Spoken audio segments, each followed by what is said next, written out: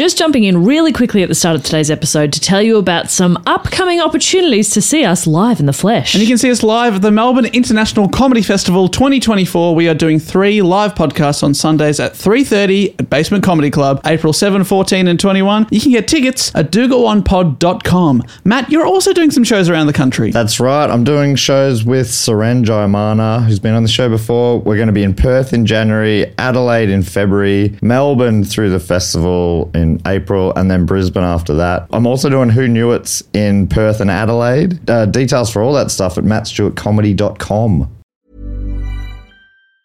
As a person with a very deep voice, I'm hired all the time for advertising campaigns. But a deep voice doesn't sell B2B, and advertising on the wrong platform doesn't sell B2B either. That's why if you're a B2B marketer, you should use LinkedIn ads. LinkedIn has the targeting capabilities to help you reach the world's largest professional audience. That's right, over 70 million decision makers all in one place. All the big wigs, then medium wigs, also small wigs who are on the path to becoming big wigs. Okay, that's enough about wigs. LinkedIn ads allows you to focus on getting your B2B message to the right people. So, does that mean you should use ads on LinkedIn instead of hiring me, the man with the deepest voice in the world? Yes. Yes, it does. Get started today and see why LinkedIn is the place to be to be. We'll even give you a $100 credit on your next campaign. Go to linkedin.com/results to claim your credit. That's linkedin.com/results. Terms and conditions apply. This podcast is part of the Planet Broadcasting Network. Visit planetbroadcasting.com for more podcasts from our great mates. Hello and welcome to an intro to another episode of Do Go On. Dave here with Jess and Matt, her team. Hey, Dave. Oh, hey, Dave. And we're very excited to announce that this episode that you're about to listen to was recorded live at the Sydney Opera House, where we performed. They had to open the roof because there were so many people there. They were Real on tall ladders. people. Yeah, that were huge.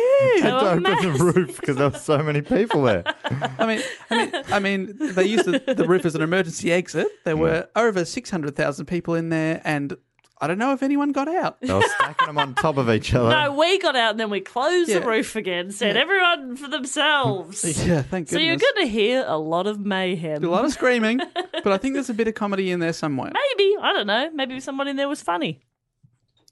Nah, but it is a live... This is a live episode we recorded very recently at the Giant Dwarf Theatre, which is a fantastic venue. It was our biggest show yet, and people came and sold it out, and it blew our minds, and we were very happy. And it is colloquially known as the Opera House of Redfern. Yes. Yes, So... I heard that a lot. Yeah. People asked me for directions, and I meant, do you mean to the Opera House of Redfern? And they'd go, duh. Obviously I do. Yeah. I'm not an idiot. Yeah. I'm not an idiot. Is there anything we need to explain? Any sort of visual things, Dave? There was some very vocal audience members, but I do hope the microphones have picked them up for you, and I'll edit it to make sure it makes sense to you at home. And yeah. But the audience were having a great time, and if you want to experience that good time in the flesh, we are coming to the UK. All the shows are now sold out except for one Birmingham show, but we're also doing a Bon Voyage show in Melbourne at Howler coming That's up in right. October. October 13th. That's Saturday in Melbourne. afternoon, so if you want to come along and you want to be a vocal audience member, please come along. Don't be vocal. I just booked Vocal in your laughter. just talking to our management howler about the timings, and there's a solid hour after the show that we're going to be able to hang out to chat to people and whatever. So that should be real fun. It'll be bloody We fun. love to chat. Oh, we live to chat. Yeah. I think you meant to say. Yeah. And we chat to live. It's Yes. our job. Ha ha. That's right, but it was a lot of fun, and we'd like to thank everyone that came along. So without any further delay, here is our episode, recorded live at the Giant Dwarf Theatre. The Opera House of Redfern. Please enjoy. Yes. Thank you, Matt. I looked at you. You needed to sign off on this. Signing off.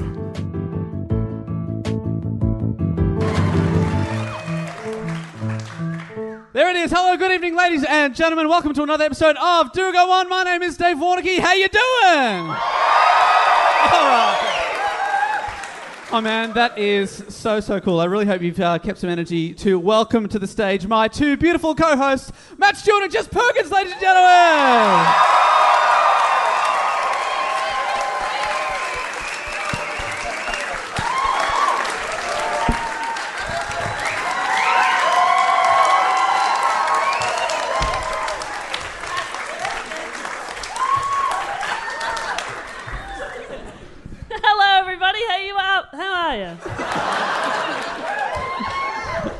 That was that's- real good. That felt so good. I'm like, I'll leave this to Jess. She's got it, and was not wrong. And last to sit down. Thank you. This is the best. Normally we're on shitty bar stools. Now I feel like we're doing a Q&A. Yeah, the reason I made this film was because I just felt underrepresented in media.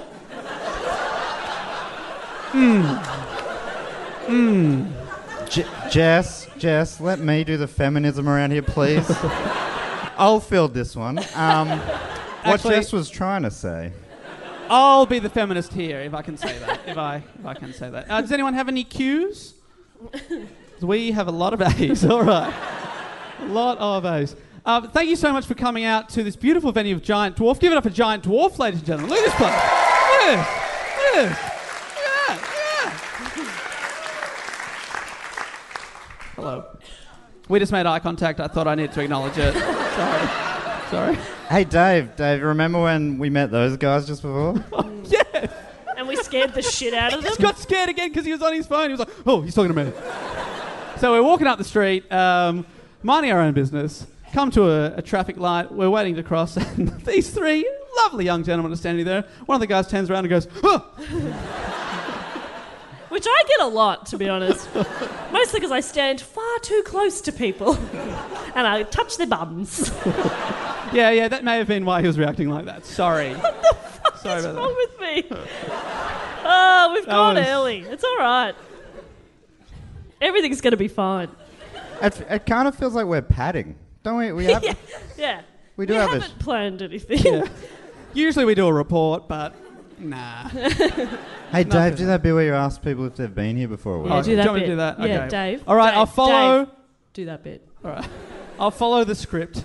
Ladies and gentlemen, give us a big round of applause if you've ever heard our show Do Go On before. Thank you. Now, I got from that a lot of you have, and I also got that you have heard it the most. Yeah. The reaction was amazing. Thank you so much. Give me a big round of applause, seriously big, if you've never heard Do Go On in your lives. Amazing.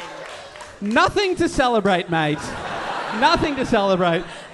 You were, honestly, it was a smaller percentage, but you were keener as a whole. So let us know. Dave, look at the positive. He's got the whole back catalogue in his future. That's right. Yeah. Because, ladies and gentlemen, I'm pleased to tell you that this is episode 150. Yeah. This feels like Oprah. Like they're too willing to clap. You get a car. You get a car. Everybody gets a car. You fucking idiots. It's that easy. And Oprah never gave anyone cars either. It was just a tactic She just to get said her. it a lot, She yeah. just said it a lot. She got a lot of people's hopes up. And they're like, oh my God. I've been working 8 jobs. And then they left, like, waiting for their keys. And they just got ushered out of the building. Sorry. Well, really ruining the Oprah magic there. Anyway, ladies and gentlemen, if you haven't heard the show before, Matt, would you like to tell them what the show is all about? Okay. I did tell you I was going to have that prepared. Yes. And as you were asking me, I remembered I did not. We have had... All right, I'll remember, though. I've done it 149 times, as opposed to you two bloody blow-ins. Yeah, that's right. We haven't been on every you know episode. what Yeah, I've got one on my fucking level. Get on my level, dogs. All right, Don't hide the regret face. Don't save that for me. Don't do it back here. Oop, little bit of regret. Oop. I forget Sydney crowds are sensitive. They don't like to be called dogs. Melbourne, they froth over it. Yeah. Frothy dogs, you frothy dogs. Anyway, this show, the way it works is there's 3 of us, and you guys probably figure that bit out. And then what happens is from there, and that's just the beginning. From there, we take it in turns between the 3 of us to do a report on a topic. Between the 3 of us? We take it in turns between the... What? I mean, you know what I mean, surely. And then... I've got a question about that. No, I don't. Come on. Hilarity ensues. Oh, I lost control of that word. But tonight it's a bit different, right, Dave? Do you want to explain what is happening tonight? Now, usually, one of the three of us does the report. But tonight... I love that you had a theory. I knew it. I knew they were going to do something different. I knew it. Oh, what's the theory? What's your theory? Like the 27 Club, where we all do a mini report, that's what we're doing tonight. You are correct. Great theory. You're going to have to tone this down. I can't handle this level of enthusiasm. Thank you. Too far. I'm very sensitive.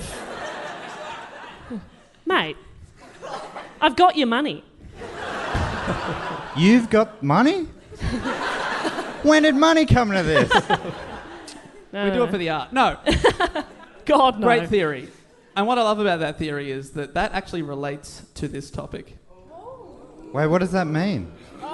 The three of us tonight are all doing a mini report on one of our favourite conspiracy theories. Yeah.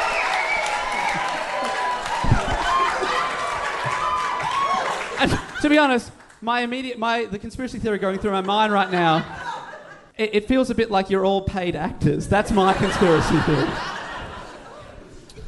Jess? Well, I think we're now going to do two reports. Our two favourite conspiracy theories. I didn't know it was meant to be our favourite. I'd never heard of this until this week. Is that what it was meant to be? All right, we're doing a report on a conspiracy theory we all looked up today, okay? That's the truth of it. Yeah. So, Jess is here. This topic was actually suggested by a couple of our Patreon supporters. The first one was Justin Robinson we said, we want to do a mini topic. What's a good broad theme? He said, crazy conspiracy theories, and then he commented a few minutes later saying, or conspiracies that may not be so crazy after all. Which I enjoyed. And I also enjoyed, Alistair McGregor said, conspiracy theories I've been hoping for ages. How about a silly theory each? Or, if time is an issue, Jess and Matt do the shorter silly theories, and Dave does a bigger one. How to not take that personally. Yeah, I don't appreciate that. And I'm very happy to tell you that is exactly what has happened. Once again, I've written an entire report. Whoops. Nah, don't love that. No, you're here for the silly ones. I love that. Yeah, we're silly. Oh, no. Now I've fucked it and I haven't... Hang on. Pad for a sec. Right. I mean, you could have done this when you pretended to walk out earlier. I didn't realise I'd fucked up until now. So, pad for a sec. Great. Technology's not on my side. I'm just trying to help Matt I'm just trying to get the report on my iPad so it's easier for him. I'll start it because I got it on my phone and then... Great. All right. And then I'll just sit here quietly for a bit, looking panicked. You can enjoy that visual while listening to that dulcet tone. Great. Yeah, one tone. One tone. One tone. And it is the same. That is not true.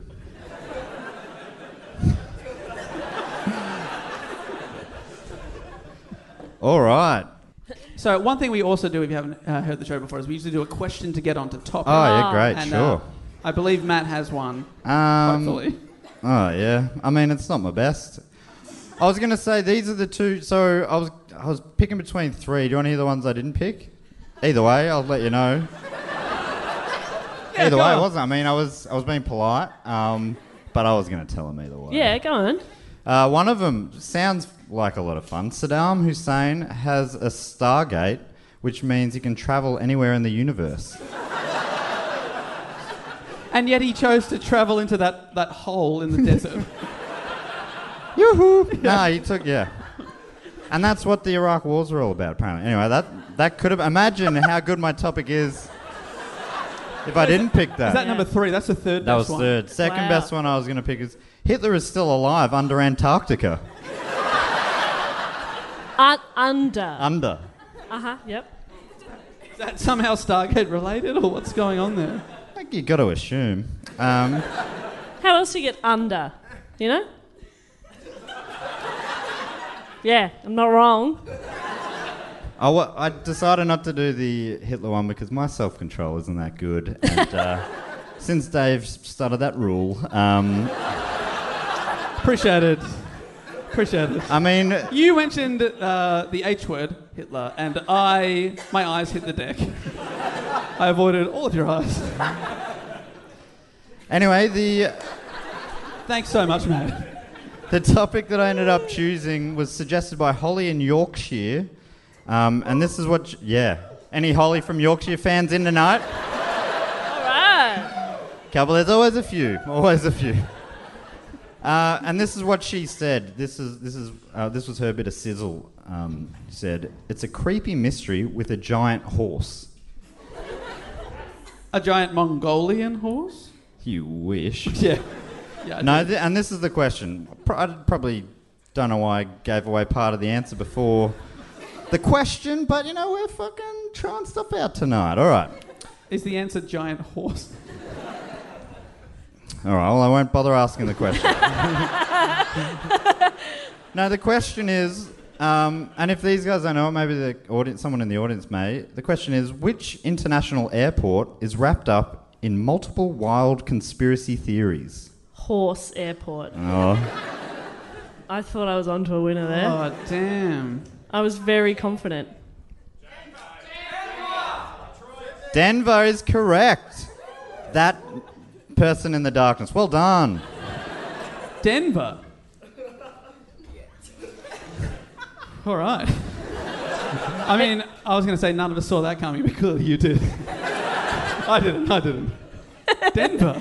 No, I'm just excited for them to see the things that they miss when they just listen to the podcast. And it's you just going...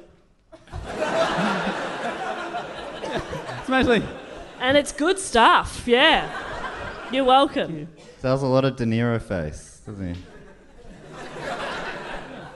But yeah, you can see, I mean, just off the headings, you can see why I picked the sexiest one. Saddam Hussein, Stargate, Hitler under Antarctica, Denver Airport. Yeah, I went for the Hollywood answer. But fuck, it was fun. Hopefully, Jesus, all right. Oh my God, no pressure. Here are some real exciting facts. The Denver International Airport was built in the 90s. Sorry to be so specific. And it was officially opened in 1995. A very good year, sure. Some question whether or not it even needed to be built, though, as Denver already had an airport. Ooh. Does anyone get tingles? The new one had less runways and no technological advancements. What are they doing? That sounds like a sweet upgrade. It sounds like a cover for something. Yeah, some sort of conspiracy? Don't get ahead of me. Oh, sorry. Who told you? The main difference was the area. The airport itself is 35,000 acres. Well, it's on 35,000 acres. Nearly twice as large as the next biggest US airport.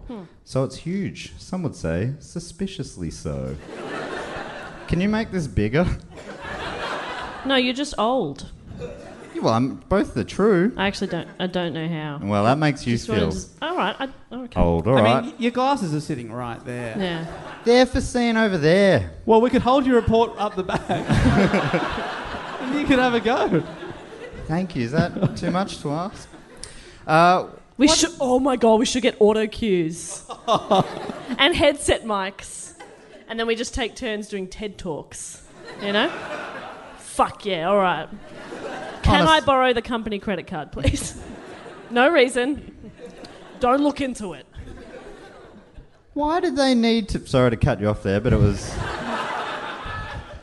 Why did they need to build the airport on such a large chunk of land? Question mark. Posing big questions early. I was gonna make a bit of a theory. Okay. But I think I've nailed it, and I don't want to ruin You it. probably have to be So honest. I have or haven't. It's a big horse. They need I mean, how big is the horse? 35,000 acres. That's a big horse. That's a huge horse. So they're not using most of the space, right? Well, not above the ground anyway. Oh, tingles. Horse people's a good guess. If that is what you're doing, unless I just heard a bit of a conversation you were having about tomorrow. But anyway, what are you up to tomorrow? Horse people, Horse you? people, you. Right, okay. But what if I told you? What if I told you below the ground is a massive underground military bunker? Oh. That's one of the theories. All right. There's different thoughts to what the bunker could be used for. There's no hard evidence of it. But there are many curious things worth considering. Firstly, the build went billions of dollars over budget, and it took around 16 months longer than scheduled to complete. How long does it take to build a bunker? Yeah. 16 months. Exactly. Yeah. Mm-hmm. And it costs billions of dollars over budget. Seem to know an awful lot about bunkers over there, Dave. Yeah, no, that Hang was on, the joke. hang yeah. on. No, I didn't consider that. Hitler did have a bunker. Which is not relevant to what we're talking about now. Or anyone on this stage, as far as we know. Love you. I'm in a lot of trouble later. And so is whoever that voice was. A construction worker who worked on the airport has claimed that the reason the airport ran so over schedule and budget is because of multiple buildings that were built underneath the airport, as well as a complex network of tunnels. Multiple buildings underneath. That's weird, right? What sort of buildings we're talking? Got a bank? Yeah. You got a gym? Yep. You got a door.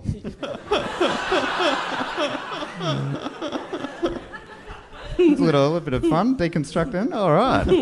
You can serve that bit up yourselves. To Melbourne, I guess. To Melbourne. Well, yeah, they definitely didn't only have that you got a door, you got a gym ad. I meant deconstructing stuff. It was like a... Yeah. Fuck, I mean, it doesn't matter, because obviously it was very good and no one got it, but... No one got it. It was so good. It wasn't they all collectively went, fucking shut up, Matt, you piece of shit. You're a loser and no one wants you here. Hurry up, finish your report so we can get to Dave's. It's not like anyone was saying that. It's not... Some say that these tunnels were just built for the train system. Huh. But that sounds like a huge cover-up to me. I mean, is there an underground train system? Yeah, sure, but... Maybe, I don't know. Fuck, I don't know. But potentially. And then the internet is so big and the information is so large. And I am but one man. So there's different thoughts on what it could be used for. Some think it's going to be used as a base for the ruling elite. Some think it will be used as a shelter for VIPs when the world turns to shit. In Denver. Denver. Not in Denver, under Denver. Oh, okay. And others think it might be used as some sort of concentration camp when the lizard people take over. So, the lizard people. Oh, you look like you know a lot about the lizard people, sir. Do you see his huge tongue? Oh. Wait, what did you say? You're Matt Stewart. Do you want to come and do the next paragraph? Oh, fuck yeah, that'd be fun.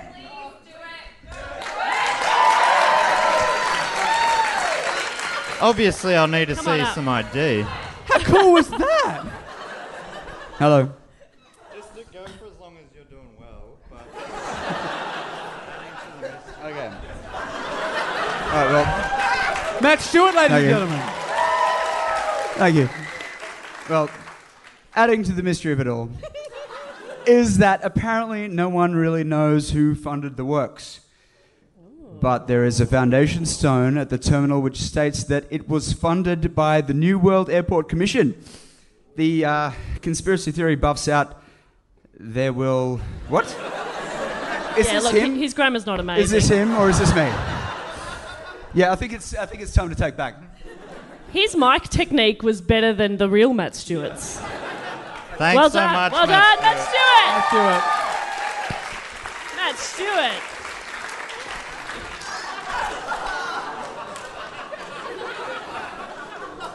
Now, be honest, our Matt Stewart, audience Matt Stewart, was that his error or have you just typed a lot of bullshit there? history I thought he was buffs doing out. really well. Yeah, it was doing great. But what have you done here, mate? The New World Order, yeah, sure. So that was, right. So the foundation stone that Matt was chatting about, I'll take it from here. It said that it was funded by the New World Airport Commission, and the conspiracy theory buffs out there will know that this... Yeah, that is no good. You see what I have to deal with here, Matt? My own words. So the New World Order. You guys familiar with the New World Order?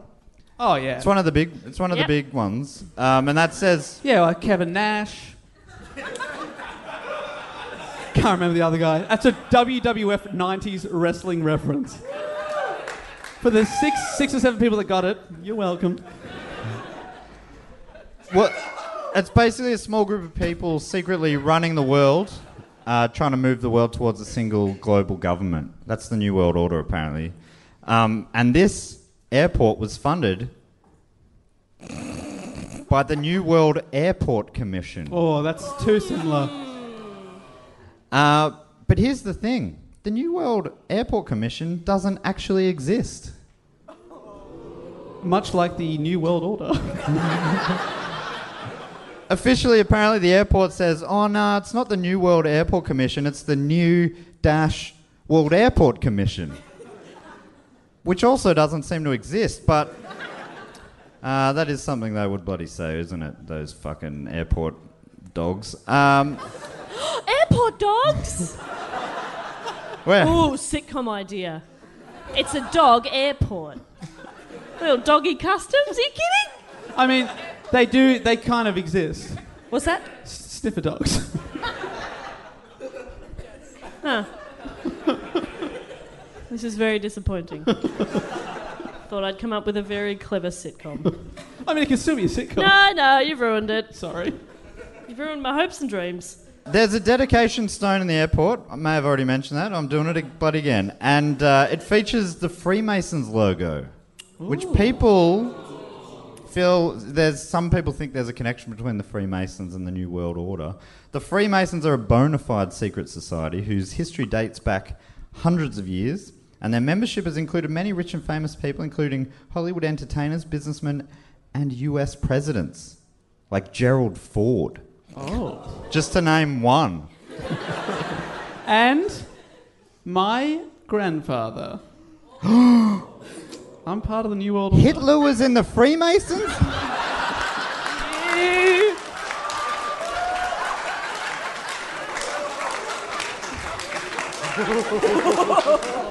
You are so fucked later. And you two are staying together.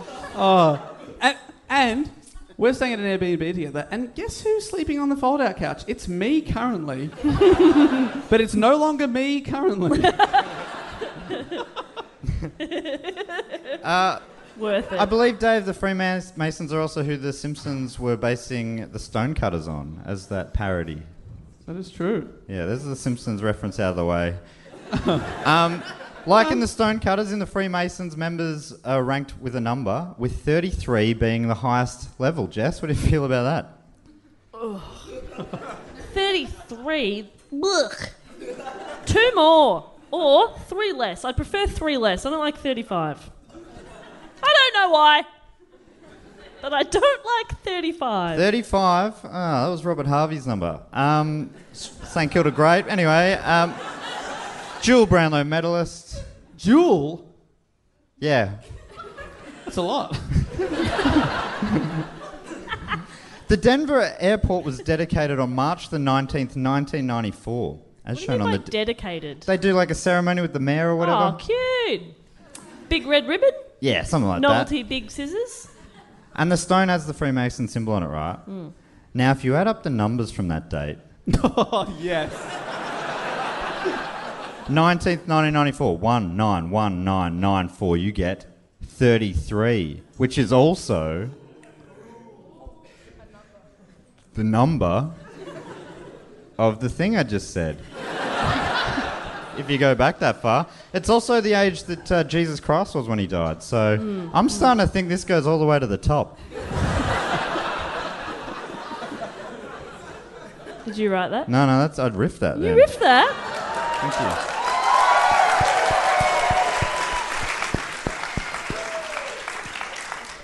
I'm the riff king. Everyone knows that, baby. Stop calling me baby. Oh, you thought that was to you? It was a general baby? Yeah. Oh, I was fine. talking to that man over there.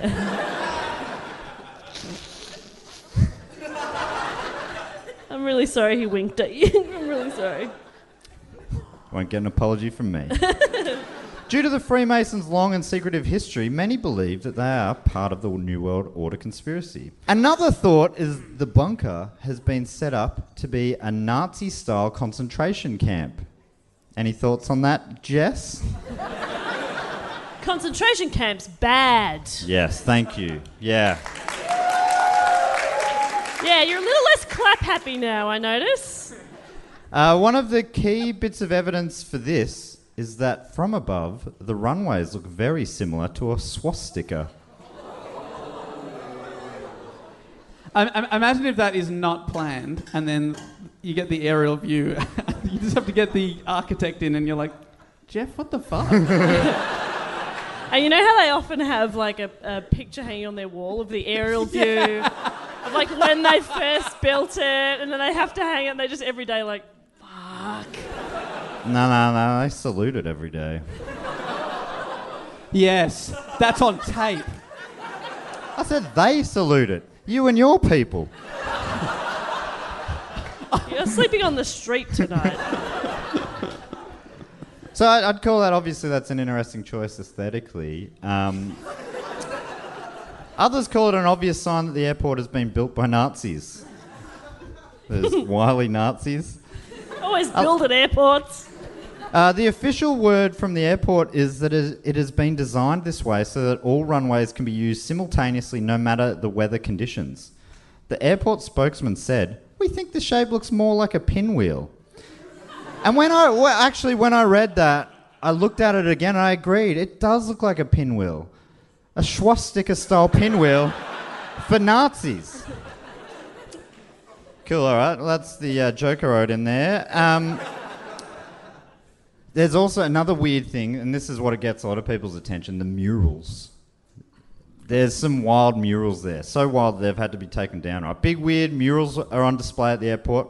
And a lot of conspiracy theorists see these as being an obvious sign that something sus is up. Right? In particular, there is a pair of diptychs, which is... Oh. Does that mean twos? Yeah. Sick. Dip? I should have looked that up. But Diptych. I love that about it. Is dip 2? And there's Yeah. enough of you confidently saying yes, so Yeah, yes. yeah, it's diptych.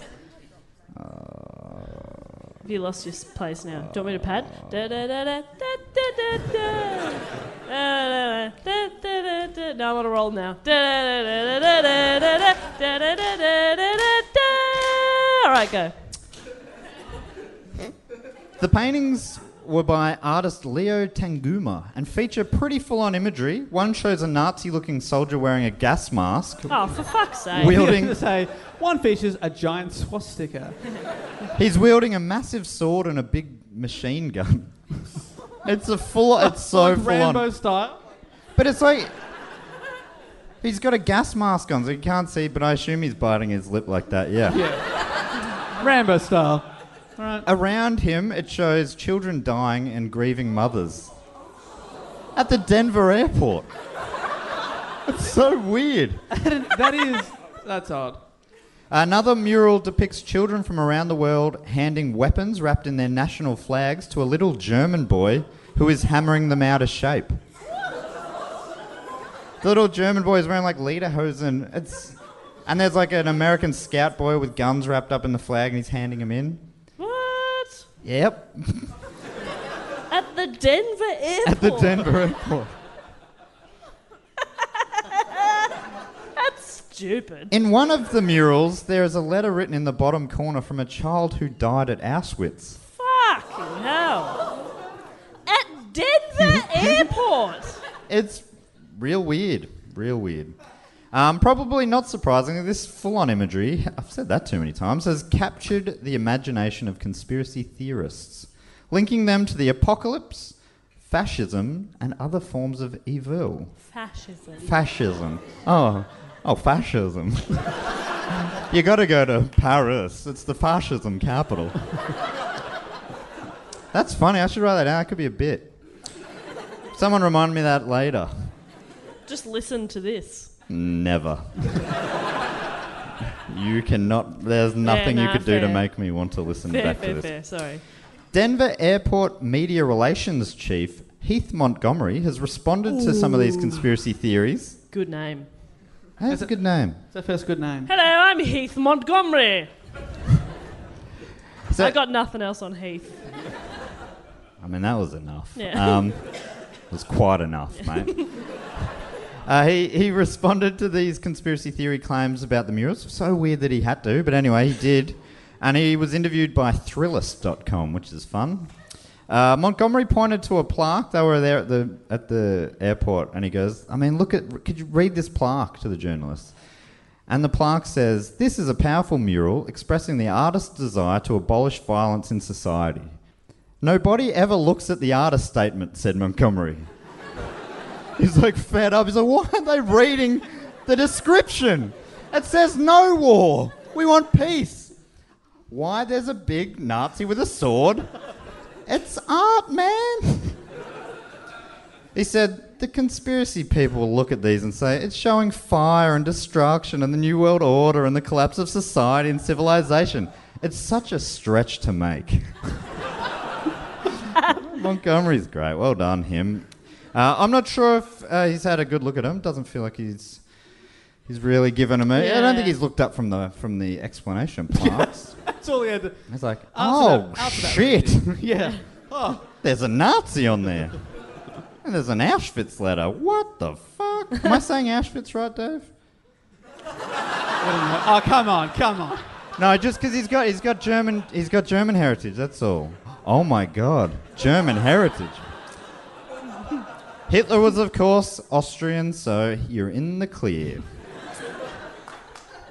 Although he did live in Germany for a while. Something I have never done. Why? I'm not even drinking. I don't know why. Yeah.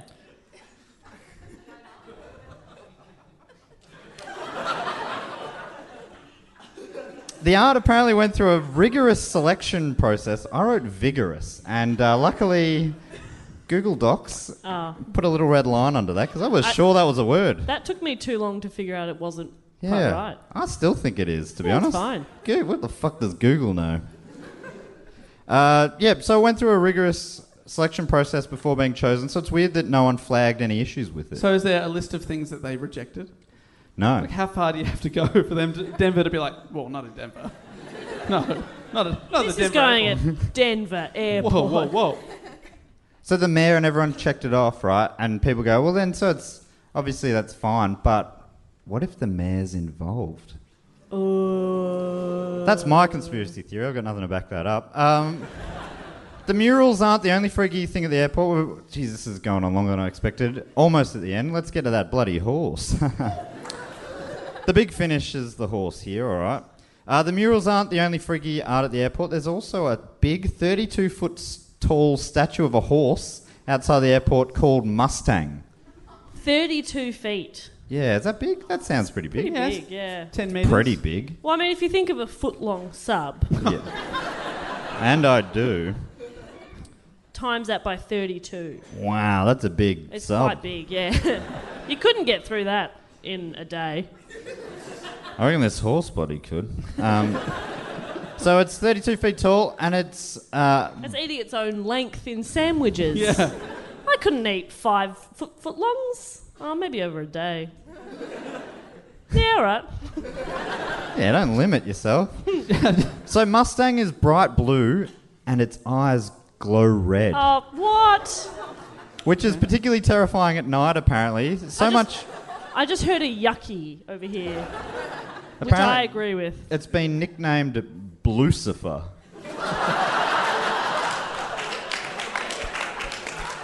That's very good. Conspiracy theorists speculate that the statue represents the fourth horseman of the apocalypse, aka death. It's a really light-hearted airport. But this is pretty apt that if this horse does represent death, because Lucifer has literally killed a man. What do you mean? What do you mean? The statue's artist, Louis Jimenez, was killed by the statue. Killed by his own statue. Before he'd completed working on it, a piece of the statue fell on him, severing an artery in his leg. And he bled out. That horse has blood on its hoofs. All right. Was he trying to write the artist's description as he was dying? Yeah, this is a peace horse. As he bleeds to death. This was meant to be a peace horse. And they still put it up. Yeah. Out Who of finished out it? of respect. I think Satan himself. So there's so many different bits and pieces. There's more than this. I've picked out the bloody best ones, I reckon. But then the journalist who was writing that article for Thrillist.com, Colin St. John, another great name. Ooh. He got it. St. John. Oh, very good. Oh yeah, gotta love a St. John. So he got in touch with the man responsible for designing the structure of the airport itself, Kurt Fentress, and asked him. This is a quote. He asked him bluntly if there are any underground tunnels or secret bomb shelters. No one had thought to ask up until this point. Because Fentress replied, "Well, I really can't speak to it. I'm sworn to secrecy." Oh. St. John went on to say, he goes, he either has a sense of humour as dry as the Denver air, which is a... Did you know the Denver air was dry? Is it No, dry? 'cause nobody goes to Denver Airport. He said, or he's not kidding, even a little bit. So he believes it could be true. And I've been thinking about this a lot. I'd love to hear what you guys think. But if it would, like, why would you, if it's a Nazi thing, don't design a big swastika on the top. You're giving it away, sort of. Well, the Nazis have been known to be subtle, so you're right. And, I mean, they probably thought they'd never be found out. I mean, at what stage are people high above an airport? I mean, they thought they'd get away with it. Yeah, that is a good point. But sadly, people looked out the window. Apparently there is, when they set it all up, there's a time capsule that's been buried under that plaque, and it's due to be dug up at the end of the century, and Fentress says there's a few answers in there. Oh, it just says keep digging. Yeah. He apparently designs and stuff like that. I mean, certainly St. John reckons there's something in it, and he's like, you know, he thinks it's quite likely that there's something down there. He doesn't think it's anything to do with the New World Order or anything, but probably some sort of a big thing in case of emergencies. Snacks? Beef jerky, that sort of stuff. All right, so that's basically my report, but I was fascinated by how cool the number thing was, right? They added up the numbers, and that proved that 33 was the number right. So I've done a quick number thing here myself. I've linked up every letter of the alphabet to a number. A is 1, B is 2, C is etc. All right. C is 3 letters. And I've done a little experiment. I did this in the air today, Phil Collins style.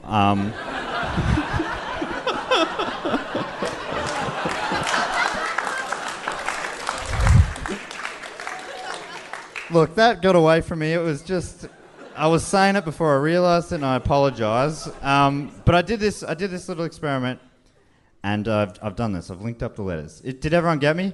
A is 1. Dave, D, 4, A, 1, V, 22, E, 5. That means Dave equals 32, right? The second... Not a Nazi, possibly the second highest Freemason, so...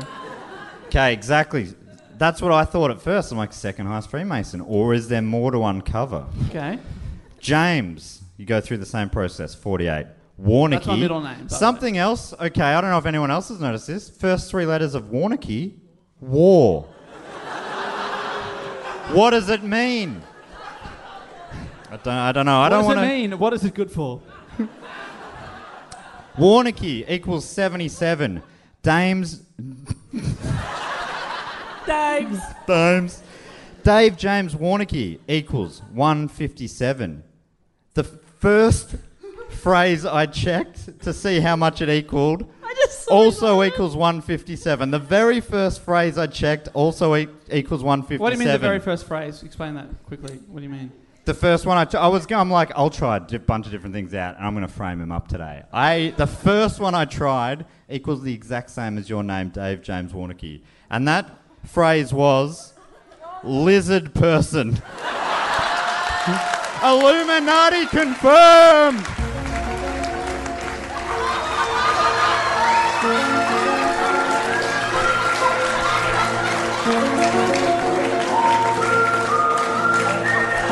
Oh my God!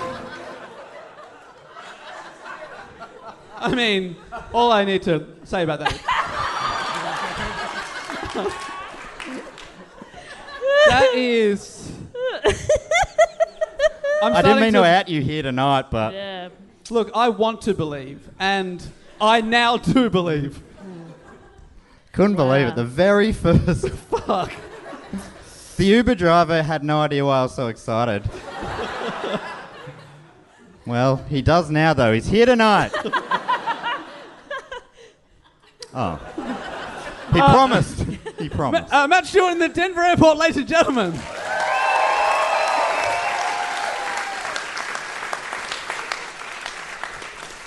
That is... Illuminating is what that is. Illuminati. Illuminati. Yeah, that was All right, better. that's the last one. No, it's not. Once you're on a roll, It is hard to stop. it is hard to stop. It's the momentum. You know who else found that? No. Let's hear him out. Who else? No, all good. Jess. I was thinking Robert Harvey running down the wing. 1997, kicking that beautiful goal. All right. Matt, do you want to... Want to take over from here? Okay, my turn. And I, as always, Here we go. Great question. definitely wrote a question. And I have it here now. And I'm going to read it. Here we go. Off the page in front. Here we go. I'm reading it. Any second now. Reading my question. Okay, well, my question is to you and to the audience. What shape is the Earth?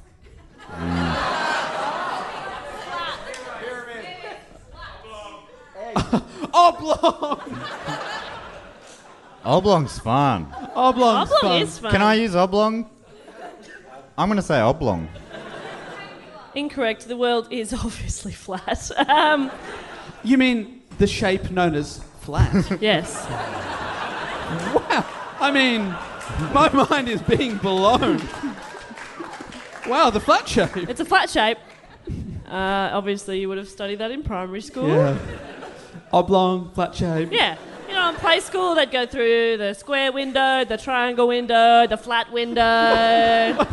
You just run into the window. I think there's something I find interesting. Nearly every window is flat. Illuminati confirmed. So on it. I love that is obviously the key word. And She was so on it, though. Like, I was like, there'll be a delay if she gets to it. Nailed it. Yes. Okay, great. Great job, Fiona. Yeah, so obviously a lot of you have heard of flat earthers, people who believe that the world is flat. And I think the more you hear, the more you think they need help. Genuine question. Any in tonight? Not after what I just said. I think they're... Oh, we got one leaving now. Just get your drink. Just an alcoholic. It's fine. Please. Jess definitely isn't trying to flat shame, so... No. I would never flat shame. I'm not here to shame anyone. I'm just here to educate and Careful you don't. learn. Earth is round. All right, cool. Careful you don't fall off the edge. It's a serious thing I don't understand. Anyway, so in very simplistic terms, flat earthers believe that the Earth is flat. So slow down. Everyone calm the fuck down. So that belief is not a conspiracy in itself. That's just a belief, right? Wait, hang on. Did you just say oblong again? Because that could be true, right? It could be flat and oblong. Is that right? What does oblong mean? It makes you think, doesn't it? New theory. Oblong Earth. Oblong. We're oblong Earthers. Oh, I like that. It's fun to say. Oblong. I like how it feels in my mouth.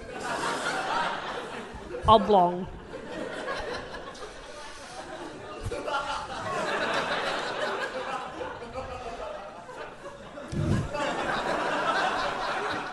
Just tell me more about this flat Earth. Thank you. So, I mean, this has kind of started quite a long time ago. Very long time ago, in fact. In early Egyptian years. Oh, the early Egyptian years. Yeah, you know. The world was always portrayed as a disc floating in the ocean. Floppy disk. Several ancient Greek philosophers believed that the world was flat. Can't trust them. You got any issue with the Greeks? Yeah, a couple. The ancient ones, Yeah. or? Yeah, ancient ones. Oh, okay. There was one ancient Greek philosopher who thought the Earth floated in water like a log, which I don't really get. Like an oblong-shaped log? Yeah, it was like a little oblong, just floating along in infinite water. That's cool. But it's been argued that philosopher still believed it was round, just like a little ball in a lake. Again, it makes no sense. Had he ever seen a log? Wow. That is a great question. Very philosophical. Yeah. Have you ever seen a log? But Dave, what is a log? I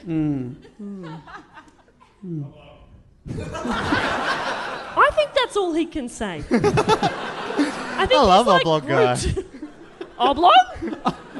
Oblong guy. Oblong. Oblong guy is fun. Yeah, he's my favourite character on our show. Oblong guy. I am offended by that. I am my favourite character.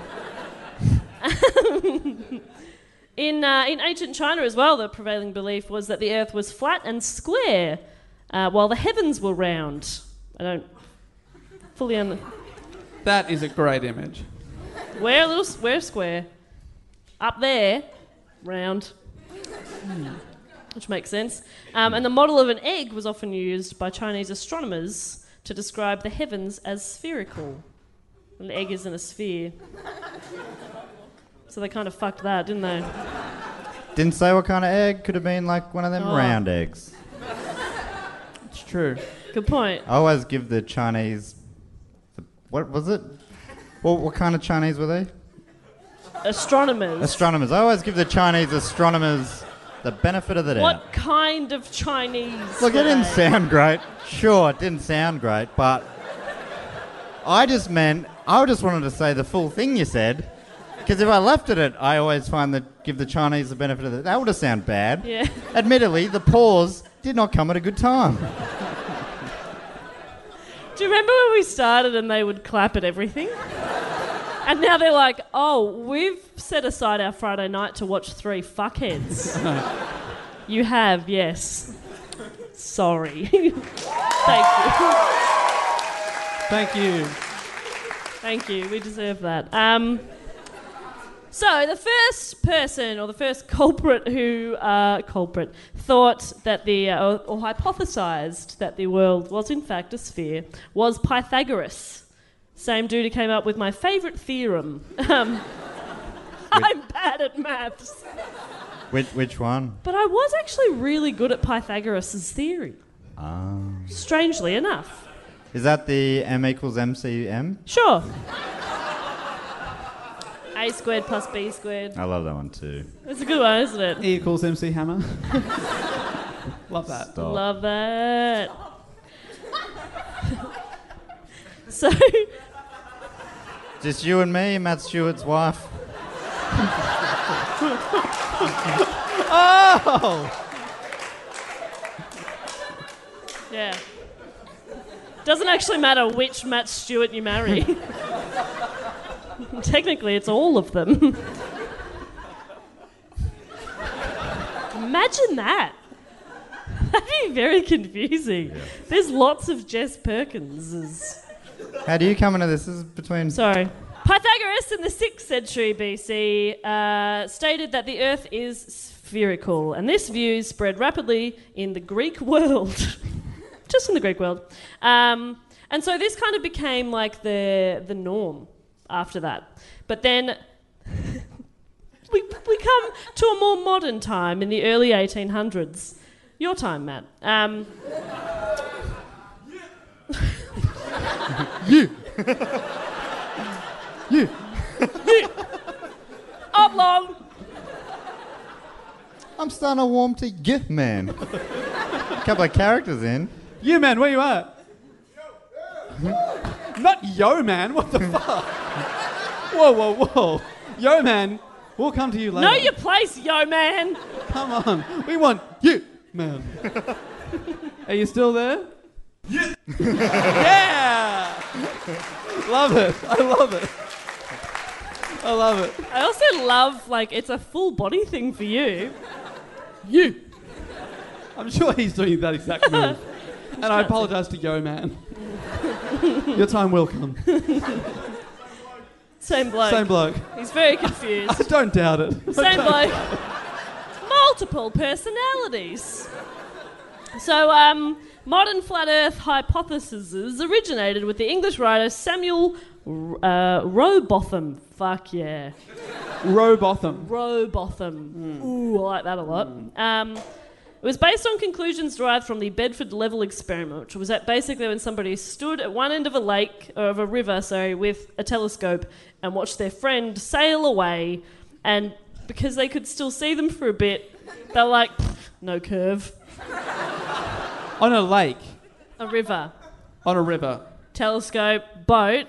I didn't see you just curve, mate, so... I hadn't thought about that. What, do you have an answer? Always oblong. Here we go. Oblong life. So Rowbotham published a pamphlet called Zetetic Astronomy, and he later expanded it into a book. The book's title was Earth, Not a Globe. And it wasn't even like Earth, not a globe. It's just Earth, not a globe. Which I love. People only read 4 words at a time before switching off. Earth, not a globe. Oh, not a globe. Oh, Love it. I'll pick this up. Earth is not a board. Ooh. Yawn. I'll never know what Earth isn't. Earth, not a globe. Which is great. And in Earth, Not a Globe, he proposed that the Earth is a flat disk centred at the North Pole, which I guess then doesn't really make it north. It would then be Middle pole. Yeah. I was going to go centre. We're so different. So centre at the north. So North Pole's in the middle, and around the edge is just a wall of ice. Oh. Antarctica is just all the way around. Just keeping us in. Yeah. So Someone said Game of Thrones. Does that mean anything? it's a show, Matt. Oh, okay, great.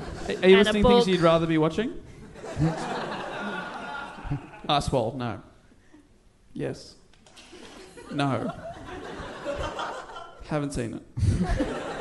Dave, Jess, help us out. are you okay? Oblong! Gets you out of It's a anything. real cry for help. So North Pole's in the middle. Centre Pole. Great, I love Antarctica all the way around. After Rowbottom's death, a woman called Lady Elizabeth Blount. it. Blount. Blount. That's so pretty. So beautiful.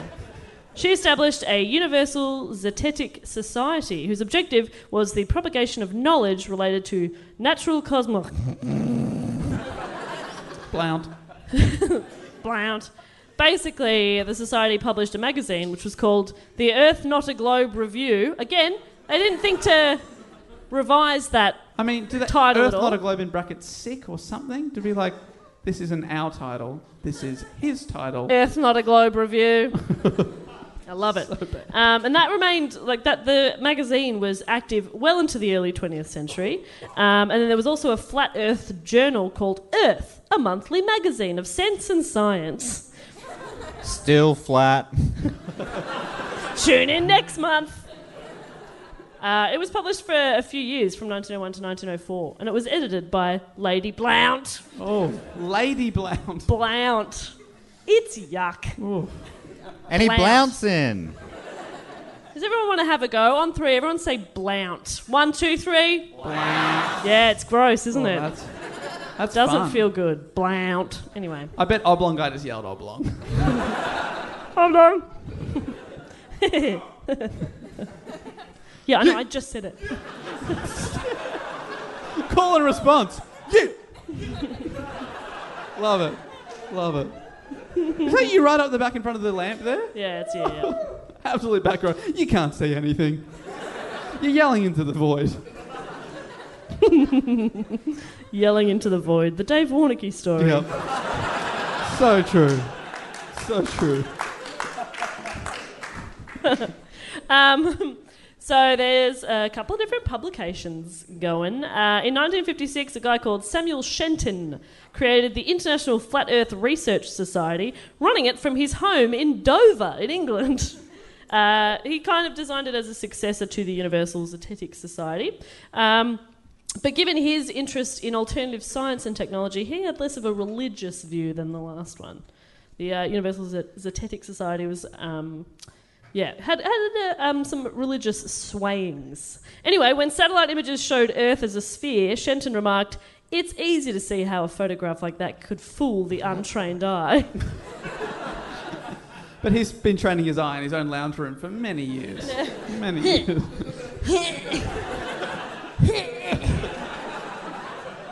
50 of those. 6 sets of 50. Every day. Every day.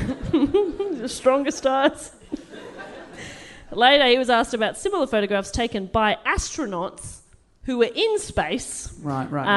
Sure he's got a great answer here. And he attributed the curvature of the world to the use of wide-angle lenses, adding, "It's a deception of the public, and it just isn't right." So he's just got a really good fish eye all the time. Yeah.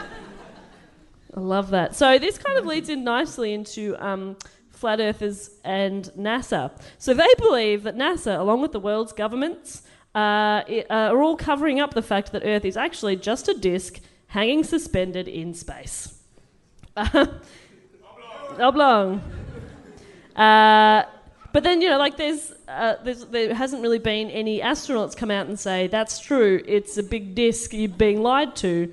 But the Flat Earth Society explains that the space agencies of the world are involved in a conspiracy faking space travel and exploration, something that they say began in the Cold War's space race. As it turns out, they say the US and Soviet Union had to keep out faking each other. Makes sense? Nowadays, the conspiracy is most likely motivated by greed rather than political gains, and using only some of their funding to continue to fake space travels saves a lot of money to embezzle for themselves. Oh. That's smart. More money in our pockets. Yeah, I like that. Are you NASA? Yeah, I work for NASA. Whoa. You knew that was my day job. Sorry. By day, I'm an astronaut. By night, I'm a podcaster. And I save babies. What? Yeah, I'm like a very specific superhero. I only save babies. Help, I'm on fire. Sorry, how old are you? 2. Fuck off. Call Superman, I don't give a shit. Not my problem. That's what I say. 2-year-olds. You're a real hero. Yep. It's those maternal instincts. kicking on in. I'm going to speed through these last bits so I can keep drinking and we can get to Dave. So,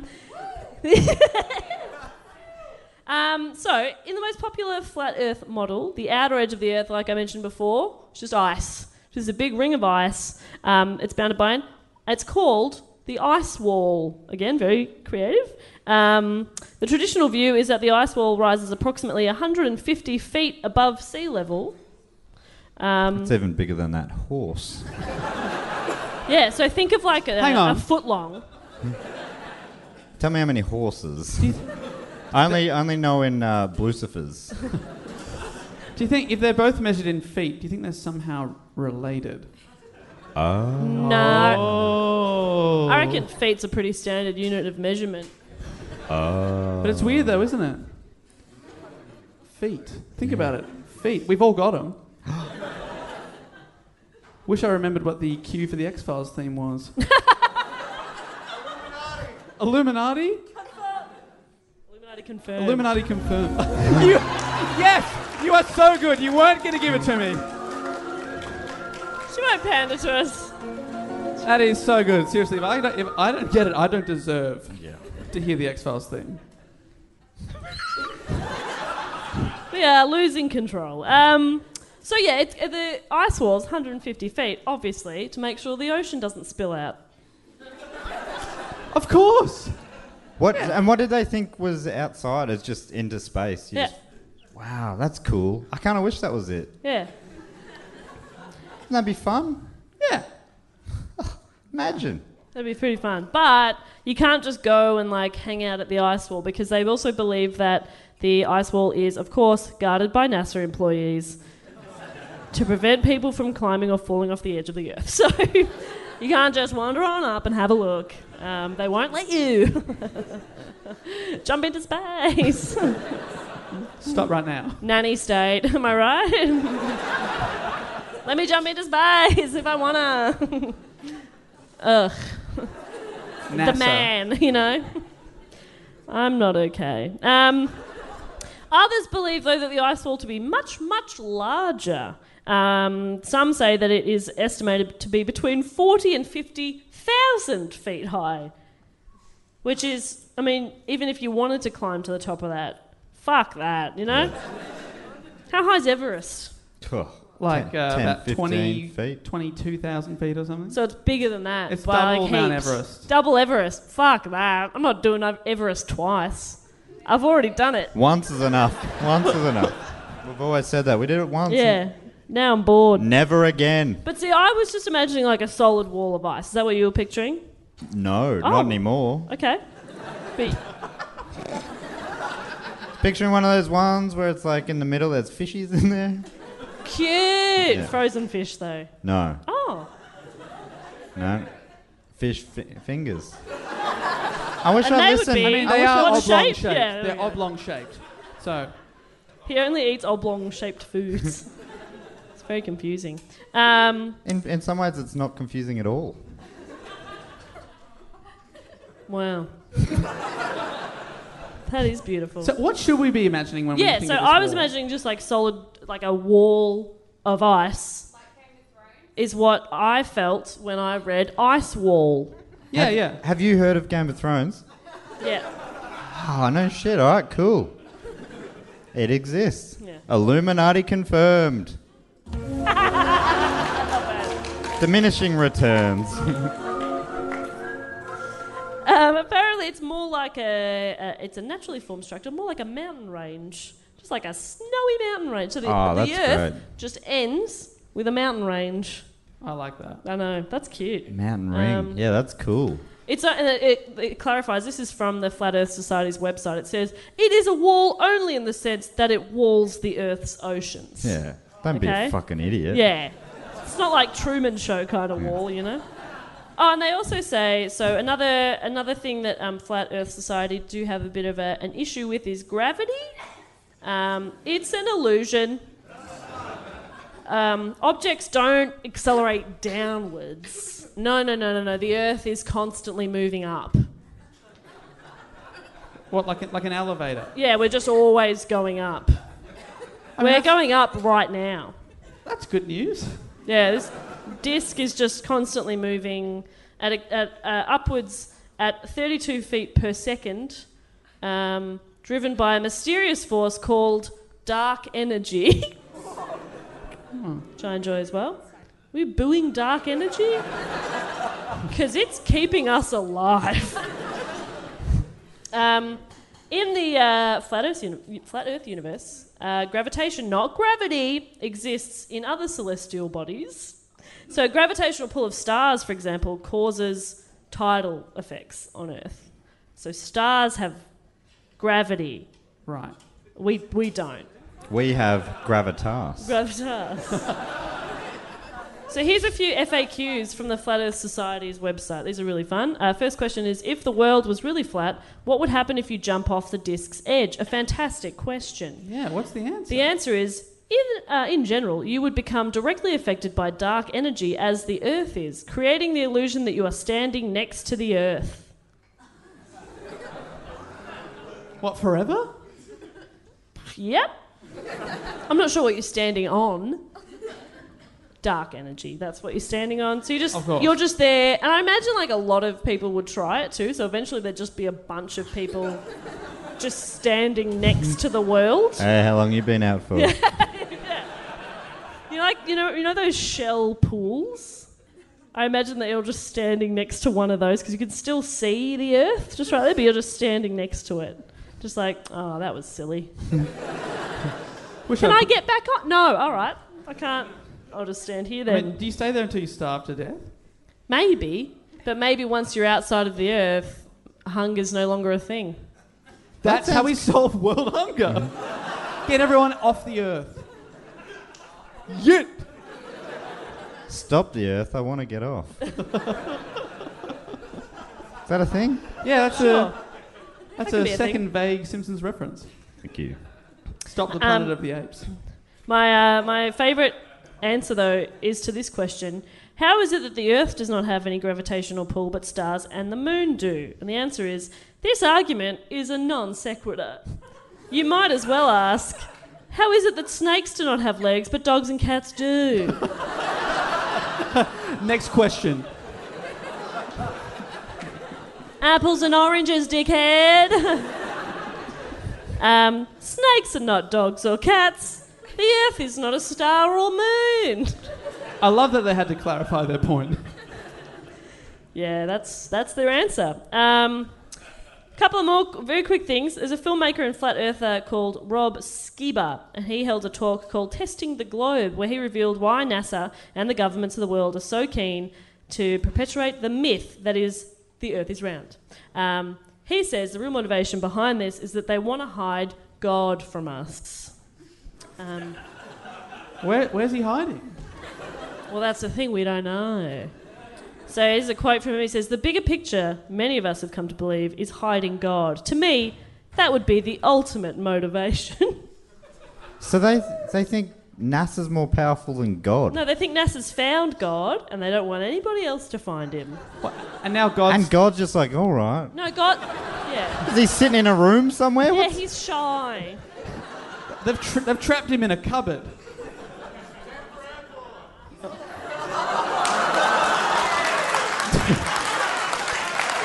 So, for those at home, just in case the mics didn't pick that up, someone just yelled Denver Airport, and there is a big chance, 35,000 acres, of pure bunkerage. That's about a God's size. Yeah, he'd be rammed in, but he could be there. You're like, can't wait till the reckoning. Want to pop my head out. For the listeners at home, Matt is impersonating God.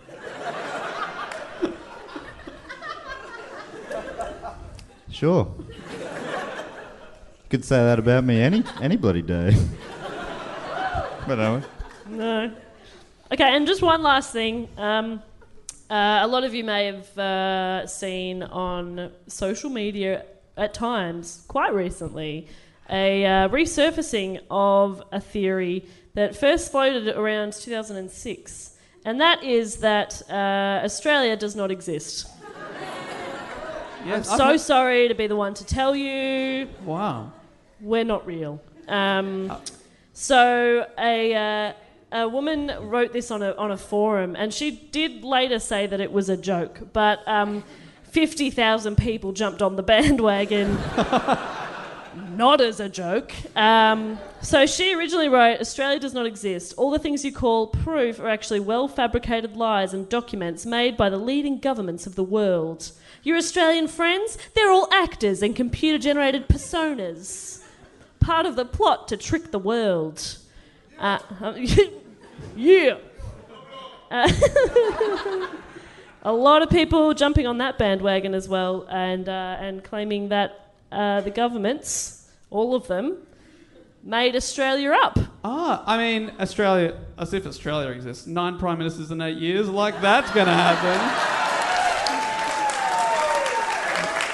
Topical. I nailed it. I just want to find the rest of it here. So these are just some of the other things that people have jumped on there. They've said, I'm sure you have even talked to people on the internet who claim to be from Australia. I have. But that's the thing. It's also talking about, like, you've probably spoken to people on the internet because none of them leave their house. They're really secret government agents who are surfing the internet to enforce these false beliefs. And this is my favourite part. We're not entirely sure why the government made up an imaginary continent. Or why it's trying to convince the world the continent is real. But we can tell you that we know for a fact that Australia doesn't really exist.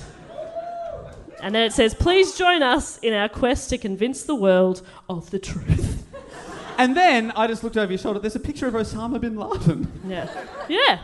So that's confusing. Well, what a way for everyone to find out here tonight Yeah, I as know. well. But I wanted everyone to find out in a safe space, you know, and that we're here for you. And afterwards, we will be holding some counselling sessions if anybody needs to discuss the fact that you're fake.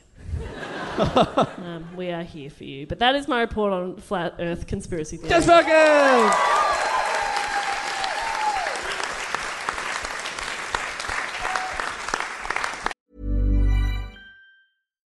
The #1 selling product of its kind with over 20 years of research and innovation. Botox Cosmetic, out of botulinum toxin A, is a prescription medicine used to temporarily make moderate to severe frown lines, crow's feet, and forehead lines look better in adults. Effects of Botox Cosmetic may spread hours to weeks after injection, causing serious symptoms. Alert your doctor right away as difficulty swallowing, speaking, breathing, eye problems, or muscle weakness may be a sign of a life-threatening condition. Patients with these conditions before injection are at highest risk. Don't receive Botox Cosmetic if you have a skin infection. Side effects may include allergic reactions, injection site pain, headache, eyebrow and eyelid drooping, and eyelid swelling. Allergic reactions can include rash, welts, asthma symptoms, and dizziness. Tell your doctor about medical history, muscle or nerve conditions including ALS or Lou Gehrig's disease, myasthenia gravis, or Lambert-Eaton syndrome and medications, including botulinum toxins, as these may increase the risk of serious side effects. For full safety information, visit BotoxCosmetic.com or call 877-351-0300. See for yourself at BotoxCosmetic.com.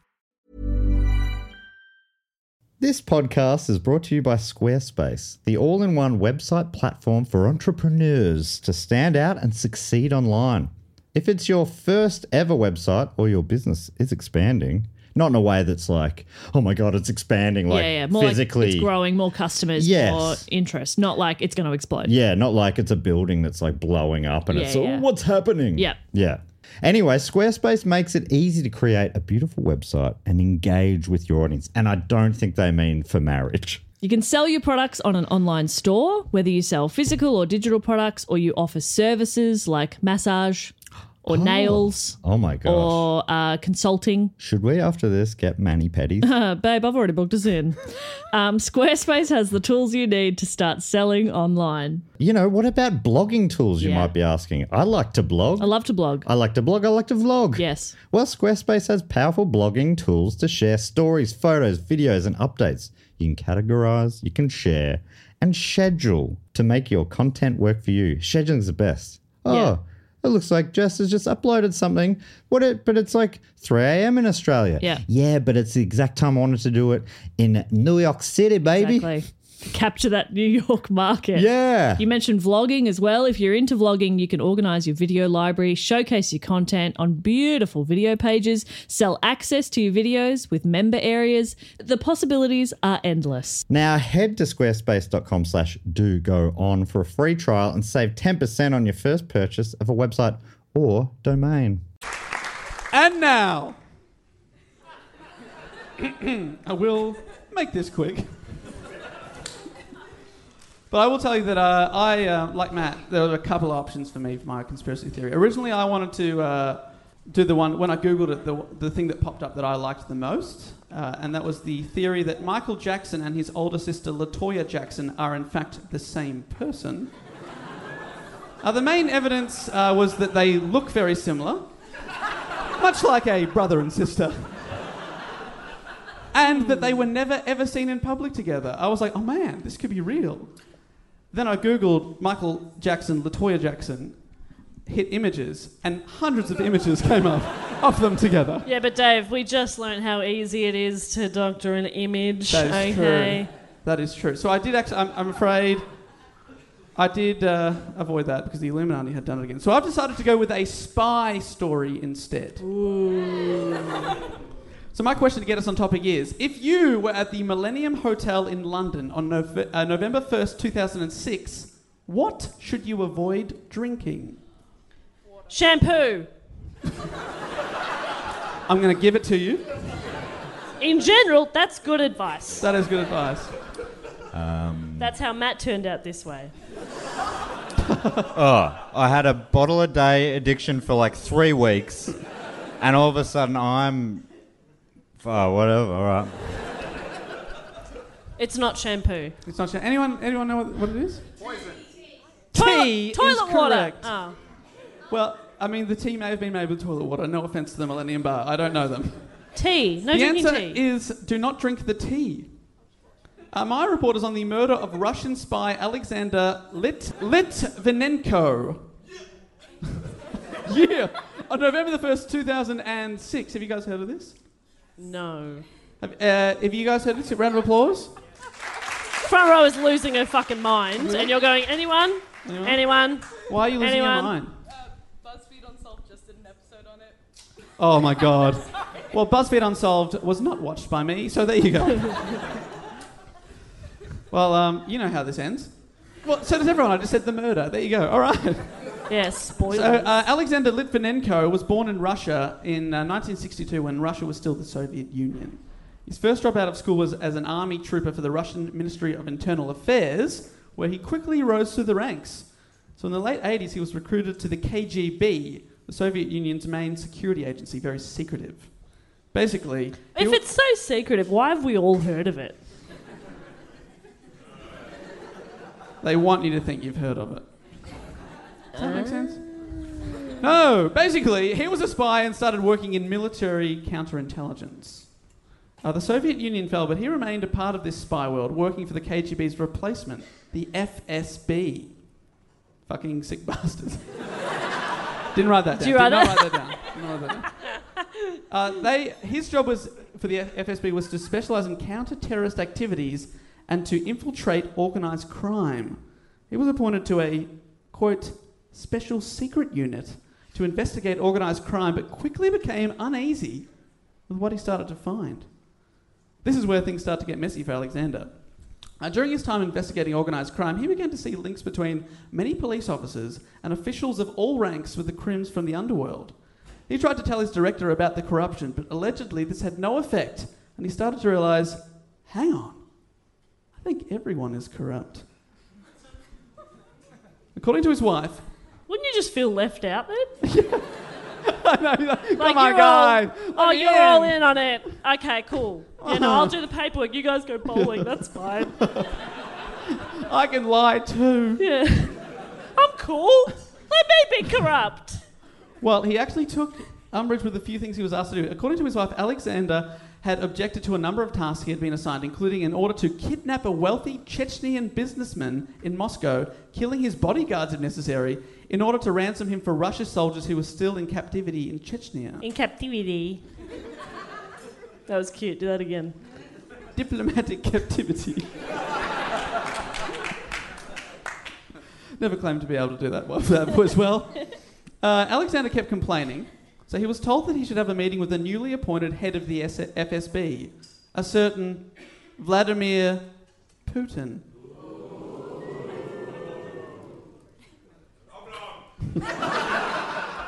You've heard of him. He met Putin to alert him to corruption in the Russian Secret Service, but expected nothing to come from the meeting because he believed Putin himself was very corrupt. He could also tell instantly that Putin disliked him. Which I love. You walk in there and he's just like, fuck off. I'm starting to sense that he doesn't really like me. But I will continue with my complaints. Fed up with no action in late 1998, Litvinenko took his complaints to a whole new level and held a press conference with some of his colleagues to publicise their complaints about the allegedly corrupt KSB, FSB, KGB, all the shit. He hates all the acronyms, all the initialisms. They're all bad. They're bad. NBA, get out.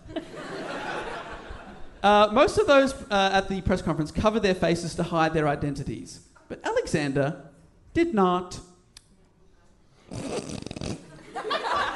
He also penned an open letter to Putin asking him to properly investigate his complaints against senior officials. He was a very, very brave man. After holding the press conference, Litvinenko was dismissed from the FSB, but he didn't back down. In 1999, he co-wrote a book called, quote, Blowing Up Russia, Terror from Within. That's a better book title. It's way better. Not Blow Up Rush. People are like, all right, you've got my attention. Earth, not globe. This book accused Vladimir Putin of being behind a series of apartment bombings that killed nearly 300 Russians in the 90s. He claimed Putin was behind the attacks to tighten his own grip on power as the public were terrified they could be next. Basically, he's saying that Putin blamed these Chechnyan rebels and said, if you get me as in charge of the country, I'll sort it out. But he's saying Putin blew up these buildings. Just like to go on the record that he said that. Putin, if you're listening, I'm not saying that. Putin is definitely listening. Oh, yeah. Big fan. Yeah, loves our stuff. Yeah, it's really sweet. Oh, I love Putin. Love his piano work. Good stuff. You guys seen that video? Very good. No. So basically he's coming out, he's called Putin a liar, he's accused him of stuff, he's had a press conference, he's publishing articles, now he's written a book. He spent 9 months in prison on charges of abuse of authority, and when he was released, he was ordered not to leave Moscow. But in the year 2000, he got the hell out of there and flew to Turkey via the Ukraine. He applied for asylum at the US Embassy in Turkey, but he was denied, so he bought a ticket from Istanbul to Moscow via London. Oh, sounds like a fun Kentucky. It's actually the worst flight path. You got to go all the way back over there. Yeah, that's how Kentucky works sometimes. Yeah, they're not well organised, those things. Right, we're going to spend 6 minutes in Belgium. Right, done. Take your photo, get in the bus. Yeah. During his plane's quick stopover in London, he applied for asylum. So they pulled over to refuel, and he was like, "Can I have asylum?" And they said yes. Nice. He was granted asylum. So his new life in the UK, he's doing well. Great. He's hip, he's happening. He's safe now. Or is he? Don't give away the ending. He worked as a journalist. I don't know that he is safe. I reckon he is. I reckon he's sweet. Matt reckons. Do you reckon he's here tonight? Yeah. Alexander Litvinenko! Woo! There he is. Try the tea. All right. We'll get to the tea. Stop teasing. Oh. Round of applause. Come on. Thank you. Matt, not such a big fan of pun work, but I am. No, Matt's the pun king. Yes. He gave himself that title one time and hates every time I bring it up. Matt the pun king. You've zoned out, haven't you? I think it's getting late, but I've had fun. Let's call it a night. Does anyone... Did you see when we started? Yeah, I did. Let me just tell you. How are we going? Can we... Yeah, it's good to do the admin on mic. All right, I'll be able to get through this quick. Okay, we won't interject. No, please continue interject. So he works as a journalist in the UK for a bit. He was also paid by MI5 and MI6, which is the British intelligence, James Bond style. And they're different. I found out recently they're all, every number's a different guy. There was an MI3 and other things as well. Fact. That's a fact. Is that true? You saw a BuzzFeed video. I said MI3. Goddamn right I did. Why? What did I do wrong? Why 3? No, look. Let's go to the tape. I said whatever was correct. Thank you. So he's working as a journalist. He's giving a bit of info to the UK MI5, MI6, and he's continuing to be a vocal critic of the FSB and Putin in particular, who is now Russia's president, and accuses him of being involved in lots of dodgy stuff. He says Dodgy. Dodgy. Lots of dodgy stuff. I listen back to the tape and I go, I didn't sound like that. But anyway. So he's accused Putin of being involved with people like Saddam Hussein, giving him weapons. Stargate man. Yes, maybe he sold him the Stargate. I can't tell you if that's true or not. You can't confirm it nor deny Nor it. deny. Which means it's true. Illuminati confirmed. Which is way better than Illuminati denied. He also said that Putin was involved in the London bombing of 2005, and also that he's dealing arms to all these people. So he's accusing him of being involved in a lot of conspiracies, if you will.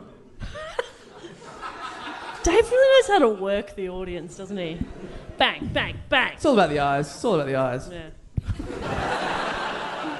One of his wildest claims about Putin in particular is that Vladimir Putin is a pedophile. Oh, boy. Oh, boy. He's come Wait, I missed the start of that sentence. Is that a fact? No. So one of his wildest claims.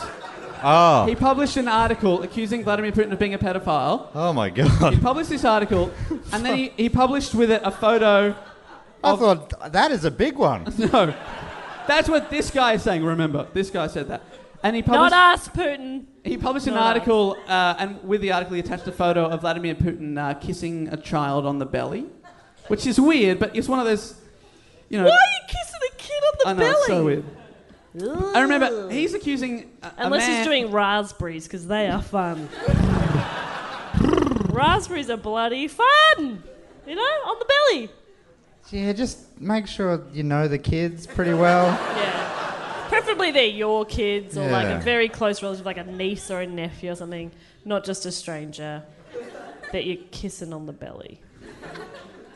Yeah, I'd agree with that. I mean, we do that to Dave when he's a good boy, but... And I love it! Can't wait to get one after the show, because this reporter's banging.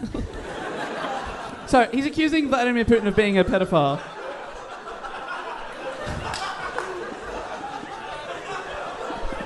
I'm not doing a sugar nut! Matt? It would be my honour. Perfect. So, to get us back on track, Putin, pedophile, great. He's accusing him of that. He's accusing that of a man he believes blew up 300 of his own citizens just to gain power. So he's playing a very dangerous game, some would say. So on November 1st, 2006, Alexander Litvinenko attended a pre-arranged meeting with two former colleagues of the KGB, Andrei Lugovoy and Dmitry Kovtun. They met at the Pine Bar of the Millennium Hotel in Mayfair in London. That's the one he mentioned at the start. Yeah, huh? We're getting to the juicy bit. The tea bit. The tea bit. You can drink the juice. Yeah, juice is fine. Okay, go great. nuts. What sort of Vitamin juice C. do they have there? All sorts. Do they have pineapple? They don't always have pineapple. At this place. They Oh, have I pineapple. love pineapple They juice. don't have grapefruit because it's sour and tastes fucking shit. Yeah, grapefruit's nice. It's unclear what the meeting was about, but Litvinenko had known Lugovoy since the 90s, so they've known each other a long time. Alexander had a cup of tea. Do they have watermelon juice? Yeah, it's good stuff. It's good stuff. Yum. But the tea, we're talking about the tea here. Jess. Yes. Alexander, What kind of tea? Peppermint? That's he had my a cu- favourite. He had a cup of English tea, poured from a teapot. He drank the tea, and then he left. Shortly afterward, while dining at a sushi restaurant with his friend Mario Scaramella, Litvinenko began to experience intense nausea and even the loss of the use of his legs. Knowing something was wrong... Probably didn't have to say that. He entered a London hospital where severe burns in his throat were indicative of poisoning of some kind. Ugh. For several weeks, Litvinenko's condition worsened as doctors searched for the cause of this illness. Surrounded by friends, Litvinenko became physically weak and spent periods unconscious. It was clear that he'd been poisoned by something.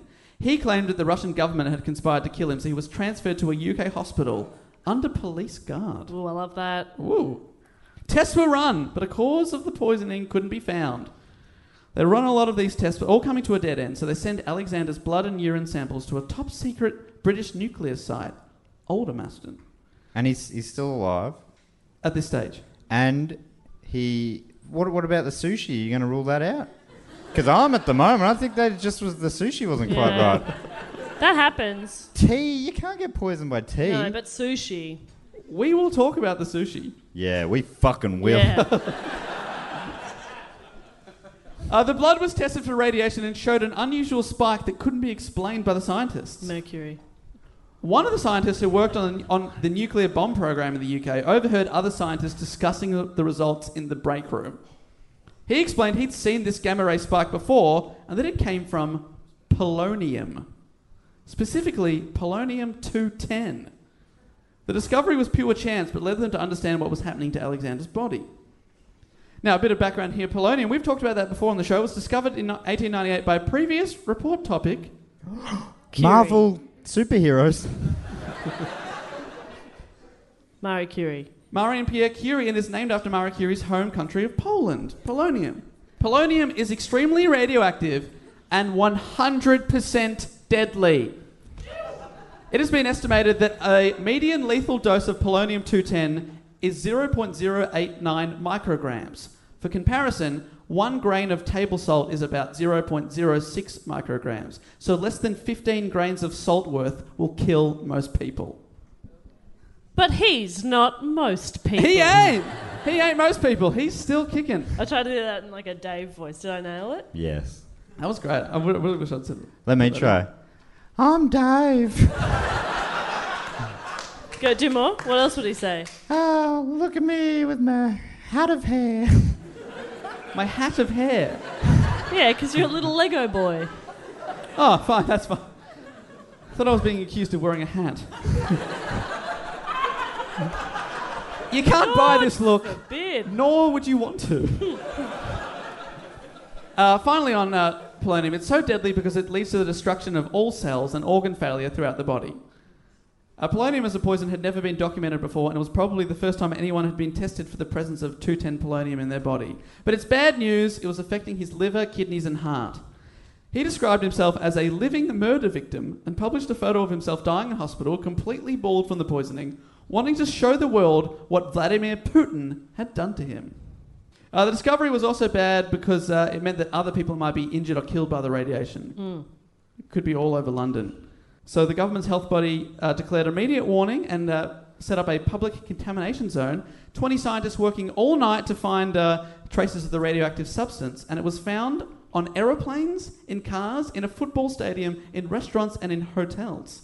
All in all, 40 sites were found to be contaminated by polonium. Whoa.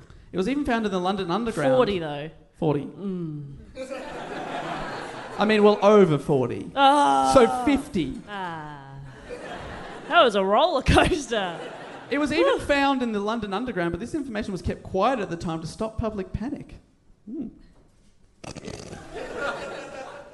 Great thing about this, though, was the No, authorities... because then they'd have an excuse not to take the train. Like, I can't come to work. Trains are poisoned. That'd be awesome. That's a great excuse. That'd be so good. Polonium-210, have you heard of it? Hello, read a book. 100% deadly. Yeah, that's what I say to my boss all the time. I don't keep jobs for long. A good thing about the polonium was that it meant that they were able to trace the movement and who had brought in the polonium.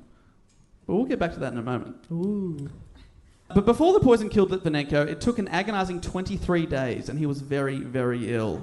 Just before he died, he signed a statement placing the blame for his murder squarely at Vladimir Putin's feet. Oof.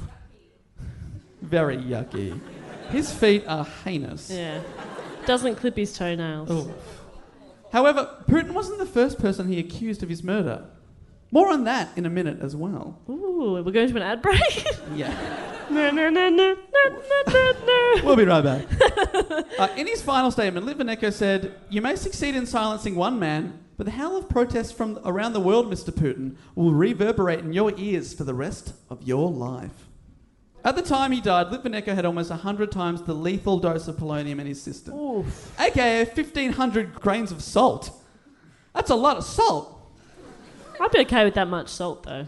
The hospital room he was in was sealed after his death to stop further contamination. So you're wondering, who did it?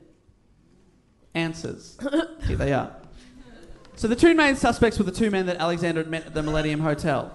Dmitry Kovtun and Andrei Lugovoy. And to be honest, there is a lot of evidence against them. This is the strongest stuff. CCTV shows Lugovoy walking to the toilet in the Millennium Bar with his hand in his pocket. And I know when I'm getting ready to poison someone with some radioactive material, my hand straight to my pocket, even though I'm struggling to do that. Don't drop. Okay. That was so worth it. So worth it.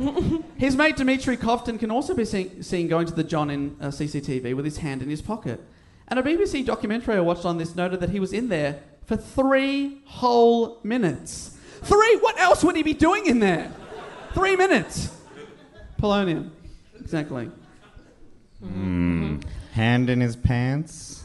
3 minutes? 3 minutes? I think I know what I'd be doing. Poisoning that guy.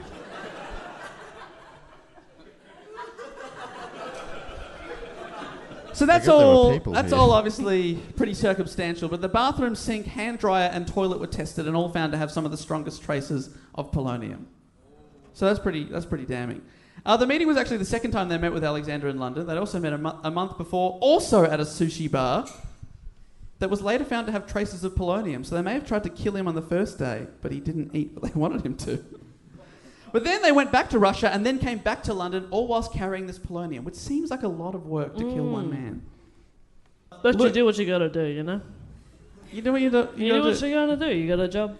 It's a living. Do your job. It's a living. It's a living. Is it a living? It is a living. Okay, it's a living. What I said then. So I want to tell you that so they had an inquiry in the UK, and Judge Robert Owen chaired the British government inquiry into the Litvinenko killing, and in his findings, he said he was certain Lugovoy and Kovtun, the two KGB guys, killed Litvinenko by placing a lethal dose of polonium in his tea. By this time, Lugovoy was elected a member of the Russian state parliament, meaning he couldn't be extradited for the crime. Russia has also previously said that it won't allow its citizens to be extradited to Britain to face trial. So certainly not a member of the parliament. So they're like, no, he'll never go on trial, which is dodgy. So aside from the conspiracy theory that these Russian agents, backed by the Russian government, poisoned a man on UK soil with polonium and put a whole lot of innocent people at risk, and that Vladimir Putin was himself behind the entire thing, there are some other conspiracy theories. Which are? That it isn't what it looks like, only that it's what it's meant to look like. Threw off the scent there by mispronouncing the sentence. I read a guy, Justin Raimondo, write on modelization.canada or .ca. He wrote, quote, "To begin with, if the Russians wanted to off Litvinenko, why would they poison him with a substance that left a radioactive trail traceable from Germany to Heathrow Airport and in the process contaminating scores of hotel rooms, offices, planes, restaurants and homes? Why not just put a bullet through his head? It makes no sense." What do you say to that? I mean, like a bullet, sure. But it's a bit less dramatic, isn't it? Yeah, what about the art, you know? Art. Yeah. The drama. Yeah, a bit of, Take a bit of pride in your work. Yeah. That's such like level A murdering that guy we're talking about. You know what I mean? You don't hire these guys for level A murders. No. Double A. Raimondo also writes there are indications that Litvinenko was engaged in the smuggling of nuclear materials. That he wound up being contaminated by the goods he was peddling on the black market seems far more credible than the cock and bull story about a Russian plot originating in the Kremlin. But others take the cock and bull story further and say that Litvinenko was taken out, possibly by the UK government, to make it look like the Russian government did it. Ooh. Huh? Perhaps Vladimir Putin won't allow these KGB agents accused of the murder to be extradited because he doesn't believe they'll get a fair trial. They'll be found guilty of the crime and Putin will be accused of being behind it all. So who actually killed him? You asked Matt. Who? Yeah, didn't you tell us before? No! Wasn't those guys who were jizzing in their pants? There is another man jizzing in his pants. What? Now, I mentioned before that after the apparent poisoning at the Millennium Hotel, he met a man for lunch at a sushi bar. A man named Mario Scaramella. But what I didn't say is that Mario Scaramella is a nuclear expert. Ooh. The pair met at a sushi restaurant in Piccadilly, London. Scaramella has stated he ate nothing and drank only water at the restaurant. Suspicious? Or maybe he doesn't like Japanese. Maybe he's just one of those people that agrees to go out for lunch with you and then doesn't order anything, and then you kind of feel awkward because you're like, well, I didn't pre-eat lunch for this lunch arrangement, so I'm going to have some lunch, but I feel like a dick and you've done this to me. But you sit there and you chat while you eat and they watch you eat, and that feels weird because then you're like, is there food all over my mouth? There is, isn't there? And they're not saying anything because they're obviously not a very good friend because they didn't even have lunch at our lunch date, you know? I know. And that concludes my TED Talk on friendship. I just want to do a TED Talk is what I'm saying. You'd be great. A TED internet? No, all right. We did invite them. Just to sum up here, Wikispooks, which is a very spooky website, says Scaramella is a self-acclaimed expert in nuclear waste and worldwide locations of nuclear waste, and another man with a dark past. Yet his name has been left out of the equation by the press for so many years, while the blame Putin diatribe has been milked till the cows come home. The Independent describes Scaramella as someone that claims to be a professor at a university that has never heard of him, and a consultant to a body that has no fixed address. Very mysterious. Then again, I'm pretty sure my uni would be like, who? P's get degrees. Thank you so much, yes. Our conspiracy theorists will tell you, or hypothesize, that Scaramella squirted radioactive poison onto Alexander's sushi. In the bathroom. Wait. Hand down the pants. 3 minutes later, he's squirting poison on his sushi? Is that what you said? Yeah. Yeah. Pretty much. It checks out. Remember, he only started feeling sick after he was meeting this guy at the sushi bar. And the other guy didn't eat anything. Did Scaramella poison Alexander to take him out and then also pin the crime on Putin and his foot soldiers? And remember when I said earlier that Putin wasn't the first person that Alexander accused of murdering him? Well, the first person he publicly accused was Scaramella himself. Ooh. Alexander quickly changed his story and started to accuse Putin. Because he was like, well, I'm dying. May as well take Putin down. yeah, maybe. One last go. I don't know. It can't hurt. Is anyone else confused? What are you confused by? Let me sum it up for you. In Start rap again. form. Alexander hates Putin. He moves to the UK. Putin's like, I'm going to fuck you up, maybe.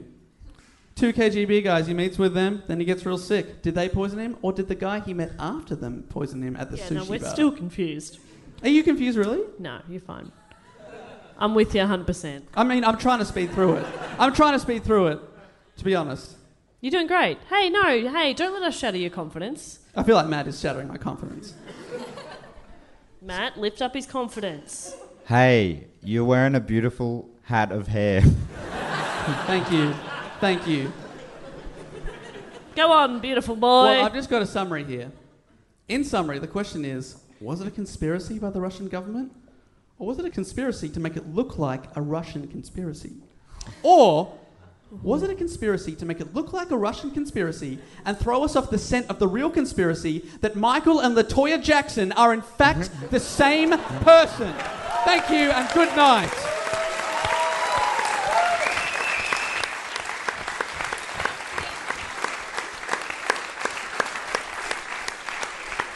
Well done.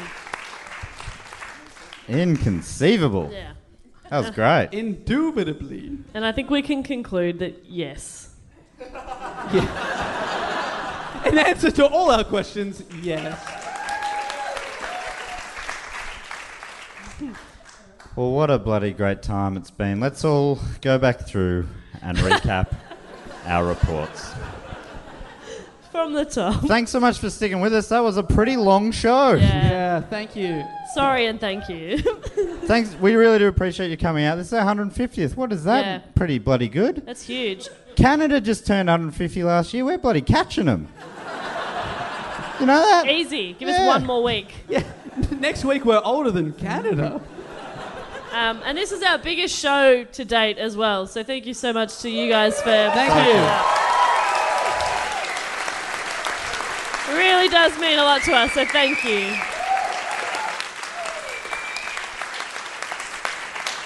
I think that pretty much wraps it up for us, but we will be down the back standing near our T-shirts. And if you want to have more drinks, the bar's going to be open for another hour or so. A few of you may have heard that I've christened myself the snack captain for our UK tour. Here we go. And just if anybody had like spare change you want to chuck in for snacks and magnets, it is optional, but I'll be hungry if you don't. So there is a jar at the back as well if you want to... just chuck in some change or whatever. Like if you've got it, notes are preferred, whatever. You got change right there. Don't throw it at us, please. No, there's a jug. It's all good, and it will go towards snacks and or magnets. This is very uncouth. Yeah, Matt hates it. Therefore, put more in.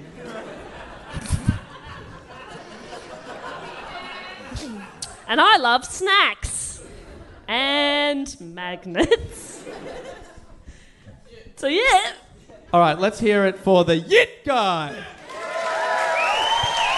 Yit. Let's hear it for Oblong. Our main man, Mr. Matt Stewart in the front row. The real Matt Stewart. Fiona on sound.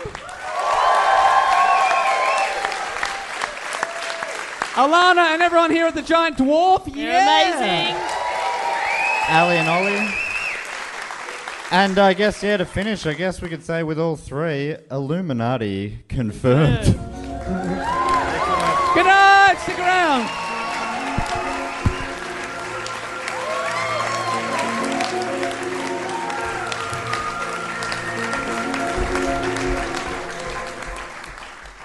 What a triumph.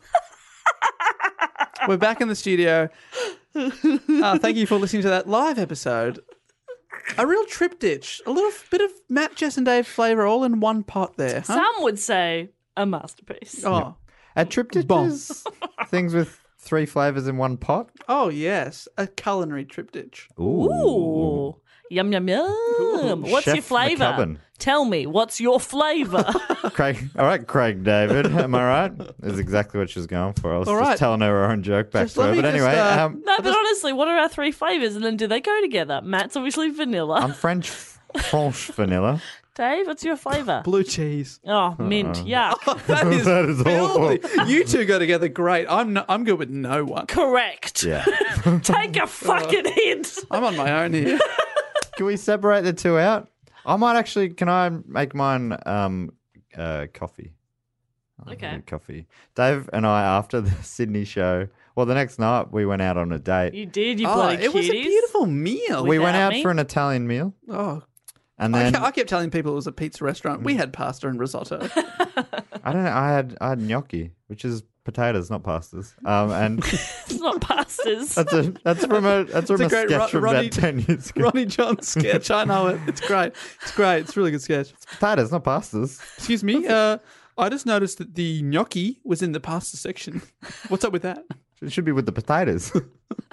Gnocchi's not pasta. The Jordan Raskopoulos. Yeah. Oh, So, I was going to say we went out and then we went for a walk, and then we went to an ice cream restaurant. you cuties. Probably not a restaurant, is it? Ice cream parlour. An ice called creamery. You were looking for, quote, a dessert bar. I wanted a dessert bar. I'd heard of them, and the ones we found had queues going out the wazoo, Yeah. which is the front door. In Sydney, they call them wazoos. Ah. But we did find this great little ice creamery. Oh, we had a and chocolate sundae a couple each. of fudge sundaes. You Good stuff. fudging And cuties. that's what made me that, because I did have French vanilla and coffee. 2 scoops, you got 2 choices. Dave, what'd you go for? I went with Belgian chocolate and coconut. Oh, yeah. Oh, interesting. Couple of great combos. I would have gone for a choc mint. Easy. I love choc mint as well. My fave. My classic combo, which doesn't mix well together at all, is choc mint and boysenberry swirl. Yeah, fucking love boysenberry. Yes, let's ice cream together anytime.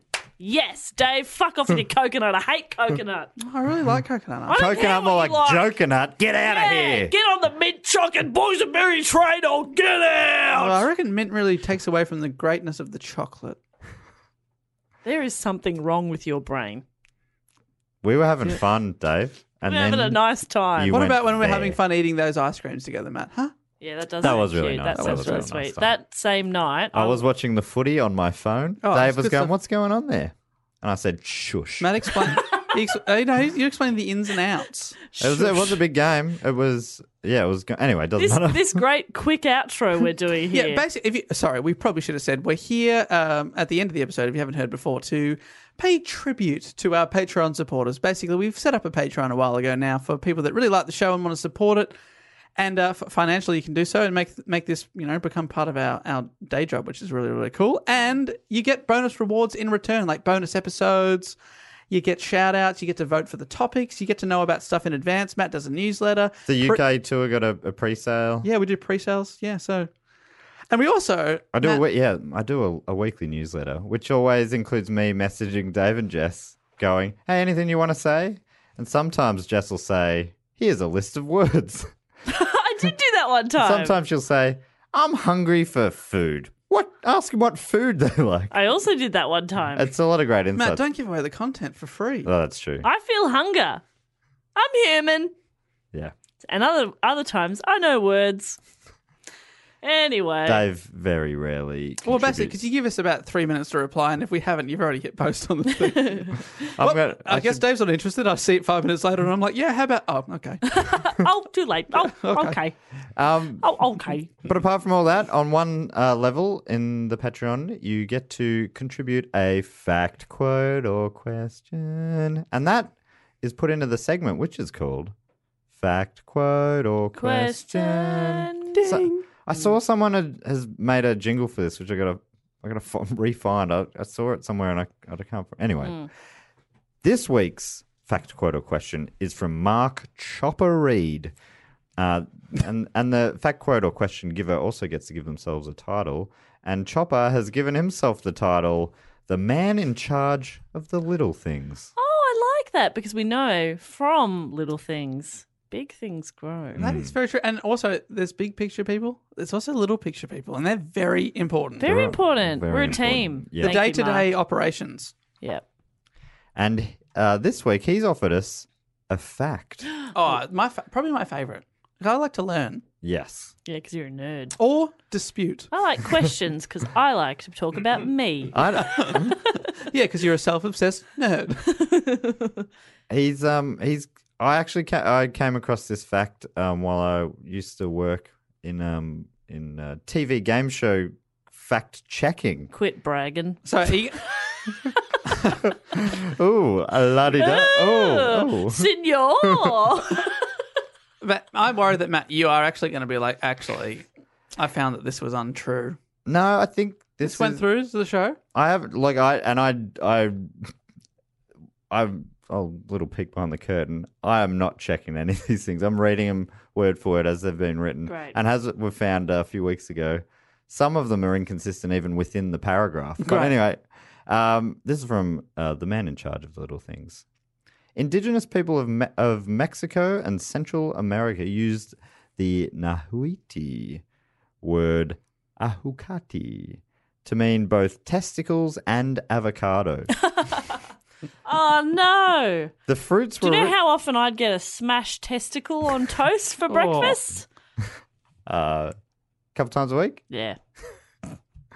The fruits were originally marketed as alligator pears in the United States until the current name stuck. Alligator pears obviously make sense because they're in a pear shape and Yeah. their skin is very, Alligatory. very reptilian. And then they changed it to avocado. Avocado. I love after the word avocado, though. It's So, pretty good. Was the question on the No. on the quiz Oh. show, Matt, that you checked, the Nahuiti word for avocado is also the word for what? A, testicles, B, penis, C, anus. Oh, no, the part that I was familiar with was the alligator penis. Oh, right. Okay, right, cool. That was a bit of a twofer from Yeah, from two facts in Chopper. one. That was Good good stuff. one. I like that.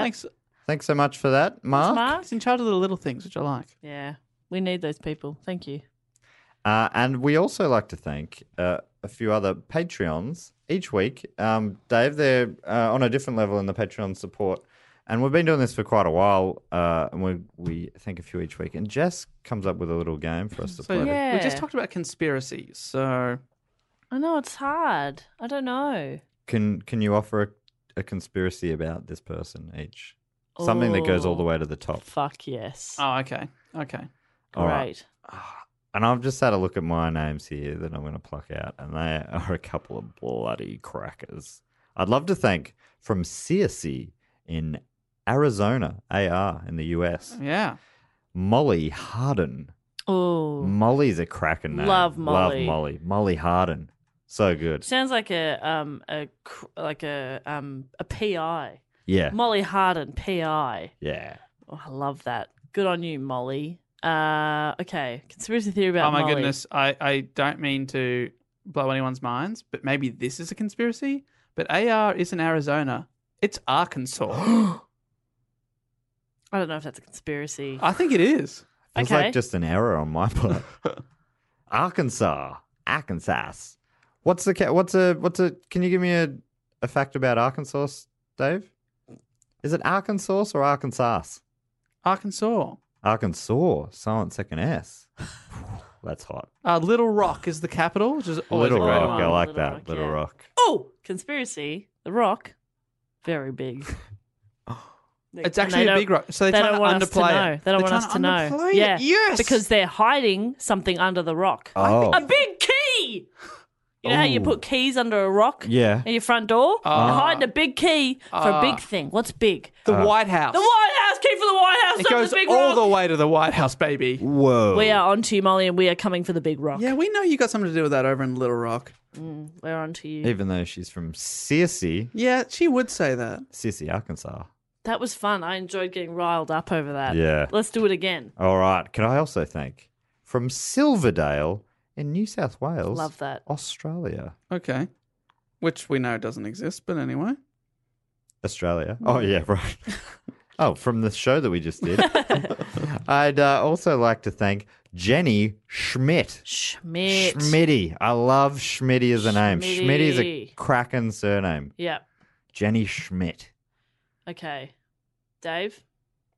Throwing you under the bus. Jenny Schmidt. Well, I think she is behind the fact that all M&Ms taste the same, yet have different colours. Right. Even the peanut ones What is up with versus the crispy They're ones. all the same. They're all the same. It's just a peanut butter- marketing conspiracy. Peanut butter ones? A marketing conspiracy. Caramel ones? They're Marketing yum. conspiracy. Oh, I haven't had yeah, them. They're you would good. have thought they're good, but they're just having plain ones. They're all the fucking same. Dave, Schmitty. I've cut them in half and seen the caramel. Is that Yeah. all? That's all part of the. It's all part of the conspiracy. So we're brainwashed to believe that they. Yeah, so you pay look and more taste for the different. crispy ones. Wow. It's ridiculous. That is ridiculous. Jenny, Jenny. I expected better from you. And for some reason, it comes out of Silverdale in New South Wales. Right. I told you it goes all the way to the top. The top of Silverdale. Yeah. I assume you have some sort of mountain peak. Wow. Wow, that is exciting. Can I also ask some people? Thank Yeah. some people? Please. Let's ask some questions. Let's probe a little. Yeah, let's fucking get to the bottom All of this. probes, very conspiracy. Yeah. I would like to thank from Brisbane Mm. in Oh, Queensland. I love Brisbane so much. Also in Australia, doesn't exist. Neil Campton. Good name. Neil Campton. Neil Campton. What are you feeling about Neil? Neil Campton. Yeah. Well, I'm afraid he is actually not really a human. Whoa. What sort of He's a humanoid. Oh. human? If you pull off his face, and I wouldn't recommend doing it because it would put you in deep dark danger. Deep Duck Danger. Triple D. And you don't want to be there. I don't want to be in Triple D. You never want to be in the Triple D. No. If you're in the Double D, that's bad enough. Triple D, No good. I mean, no one's ever been seen again. Mm. If you take off his head, you will find he's actually a glowworm. controlling the body with little joysticks? No.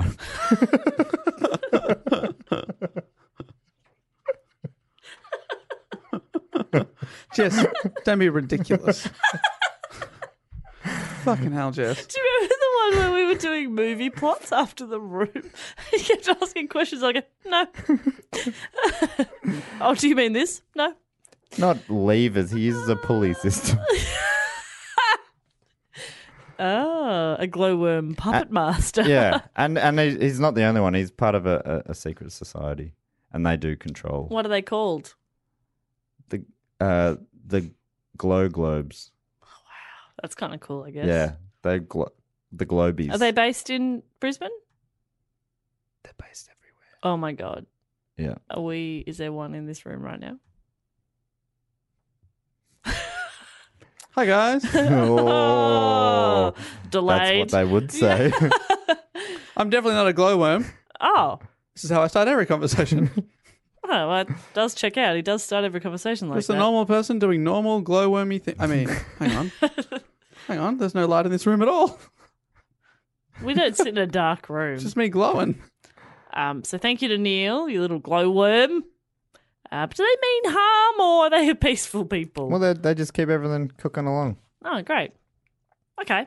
Well, then I'd also like to thank from Hampton in Victoria. Ooh, Bayside. Bayside, Sam Marcolin? Oh, you are asking questions. Well, it could be Marcolin, but it's probably Marcolin, I reckon. I reckon. And I like it. Marcolin. Also, Colin, the name of my car. Conspiracy? Nah. Is Colin named after Colin Lane? Sure. No. His name's just Colin. Oh, sorry. Dumb question. Yeah. Not everything has to be Not named every car after. is named after someone from Lane or Woodley. Yeah. Even though every time the three of us are in a car, we sing the theme song. We sure do. God, we're cute. Anyway, back to Sam. Dave, what's this one about? What's Sam been up to? Sam is secretly Neil Diamond. What? Yeah. Is this like a Hannah Montana kind of thing? And he's or- in, yeah, and he's because you'd never expect Neil Diamond to live in Hampton. No, Well, I you mean, wouldn't. it's a But beautiful see? area. He does though, Right. because he's Neil Diamond. That makes sense. So when he puts on the Neil Diamond hair Yeah, people go and "Oh, the of course." rhinestone cowboy shirt, Yeah, if he wears those, and that's Sam. when people. But he can take that off and he's like, oh, I'm a regular person. yeah, exactly. Hannah Montana style. Hey, I'm Sam. I- Oh, hi, Sam. I also imagine he drops about 50 years in age when he takes He's off the rhinestones. Very good. Yeah, they age you. I don't know why I'm guessing Sam to be about 50 years younger than Neil Diamond. Which probably Probably, puts him in though. the 20s to 30s, which I think is How old do you think Neil Safe-ish. Diamond is? 70? 70 to 80. 80. 70 to 80, Dave. Don't twist my words, you fucking glowworm dick.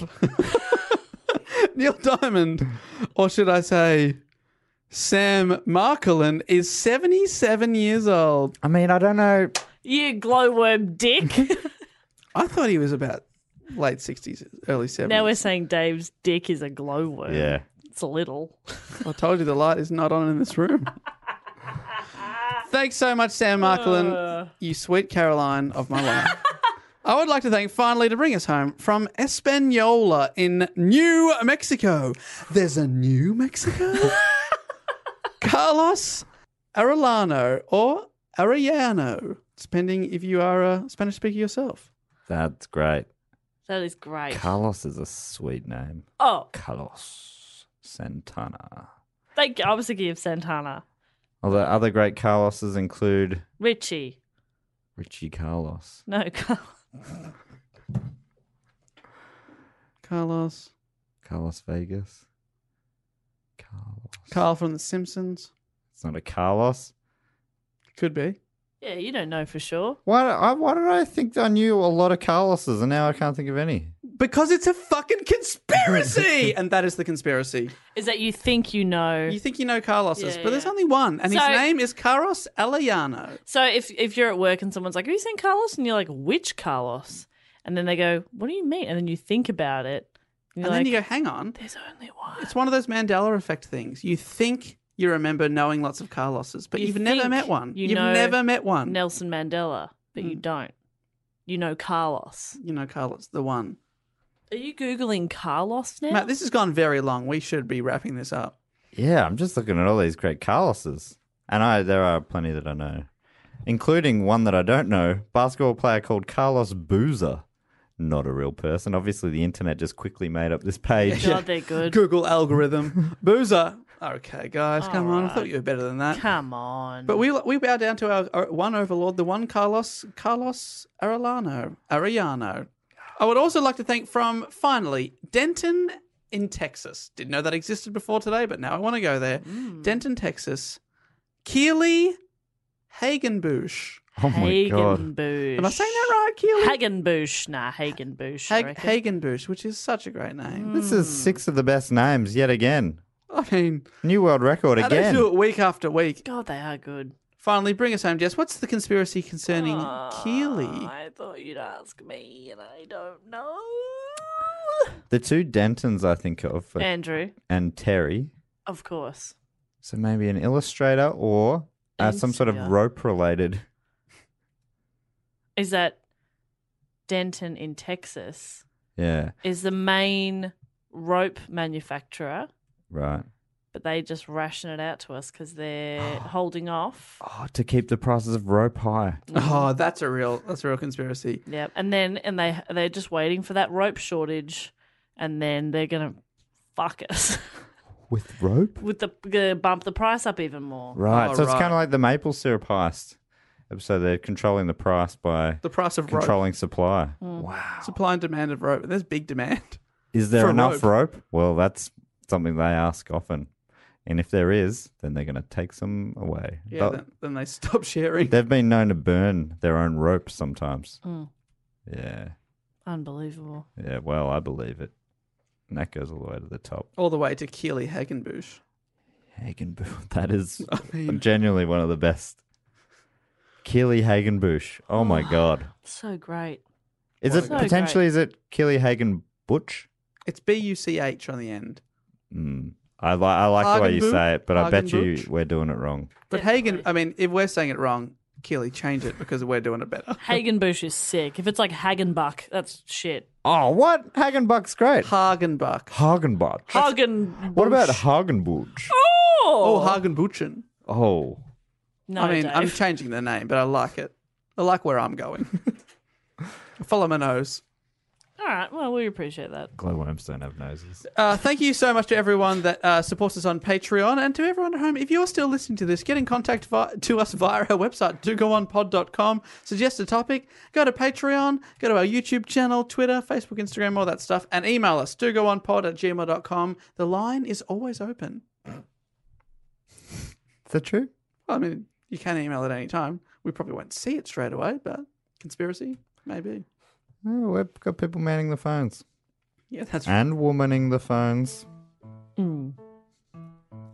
Women can the phones too, you know. It's 2018. But we've got to get out of here. Thanks so much for your support, and we'll be back next week with another episode. But until then, I'll say thank you, and I will say goodbye. Laters. Bye.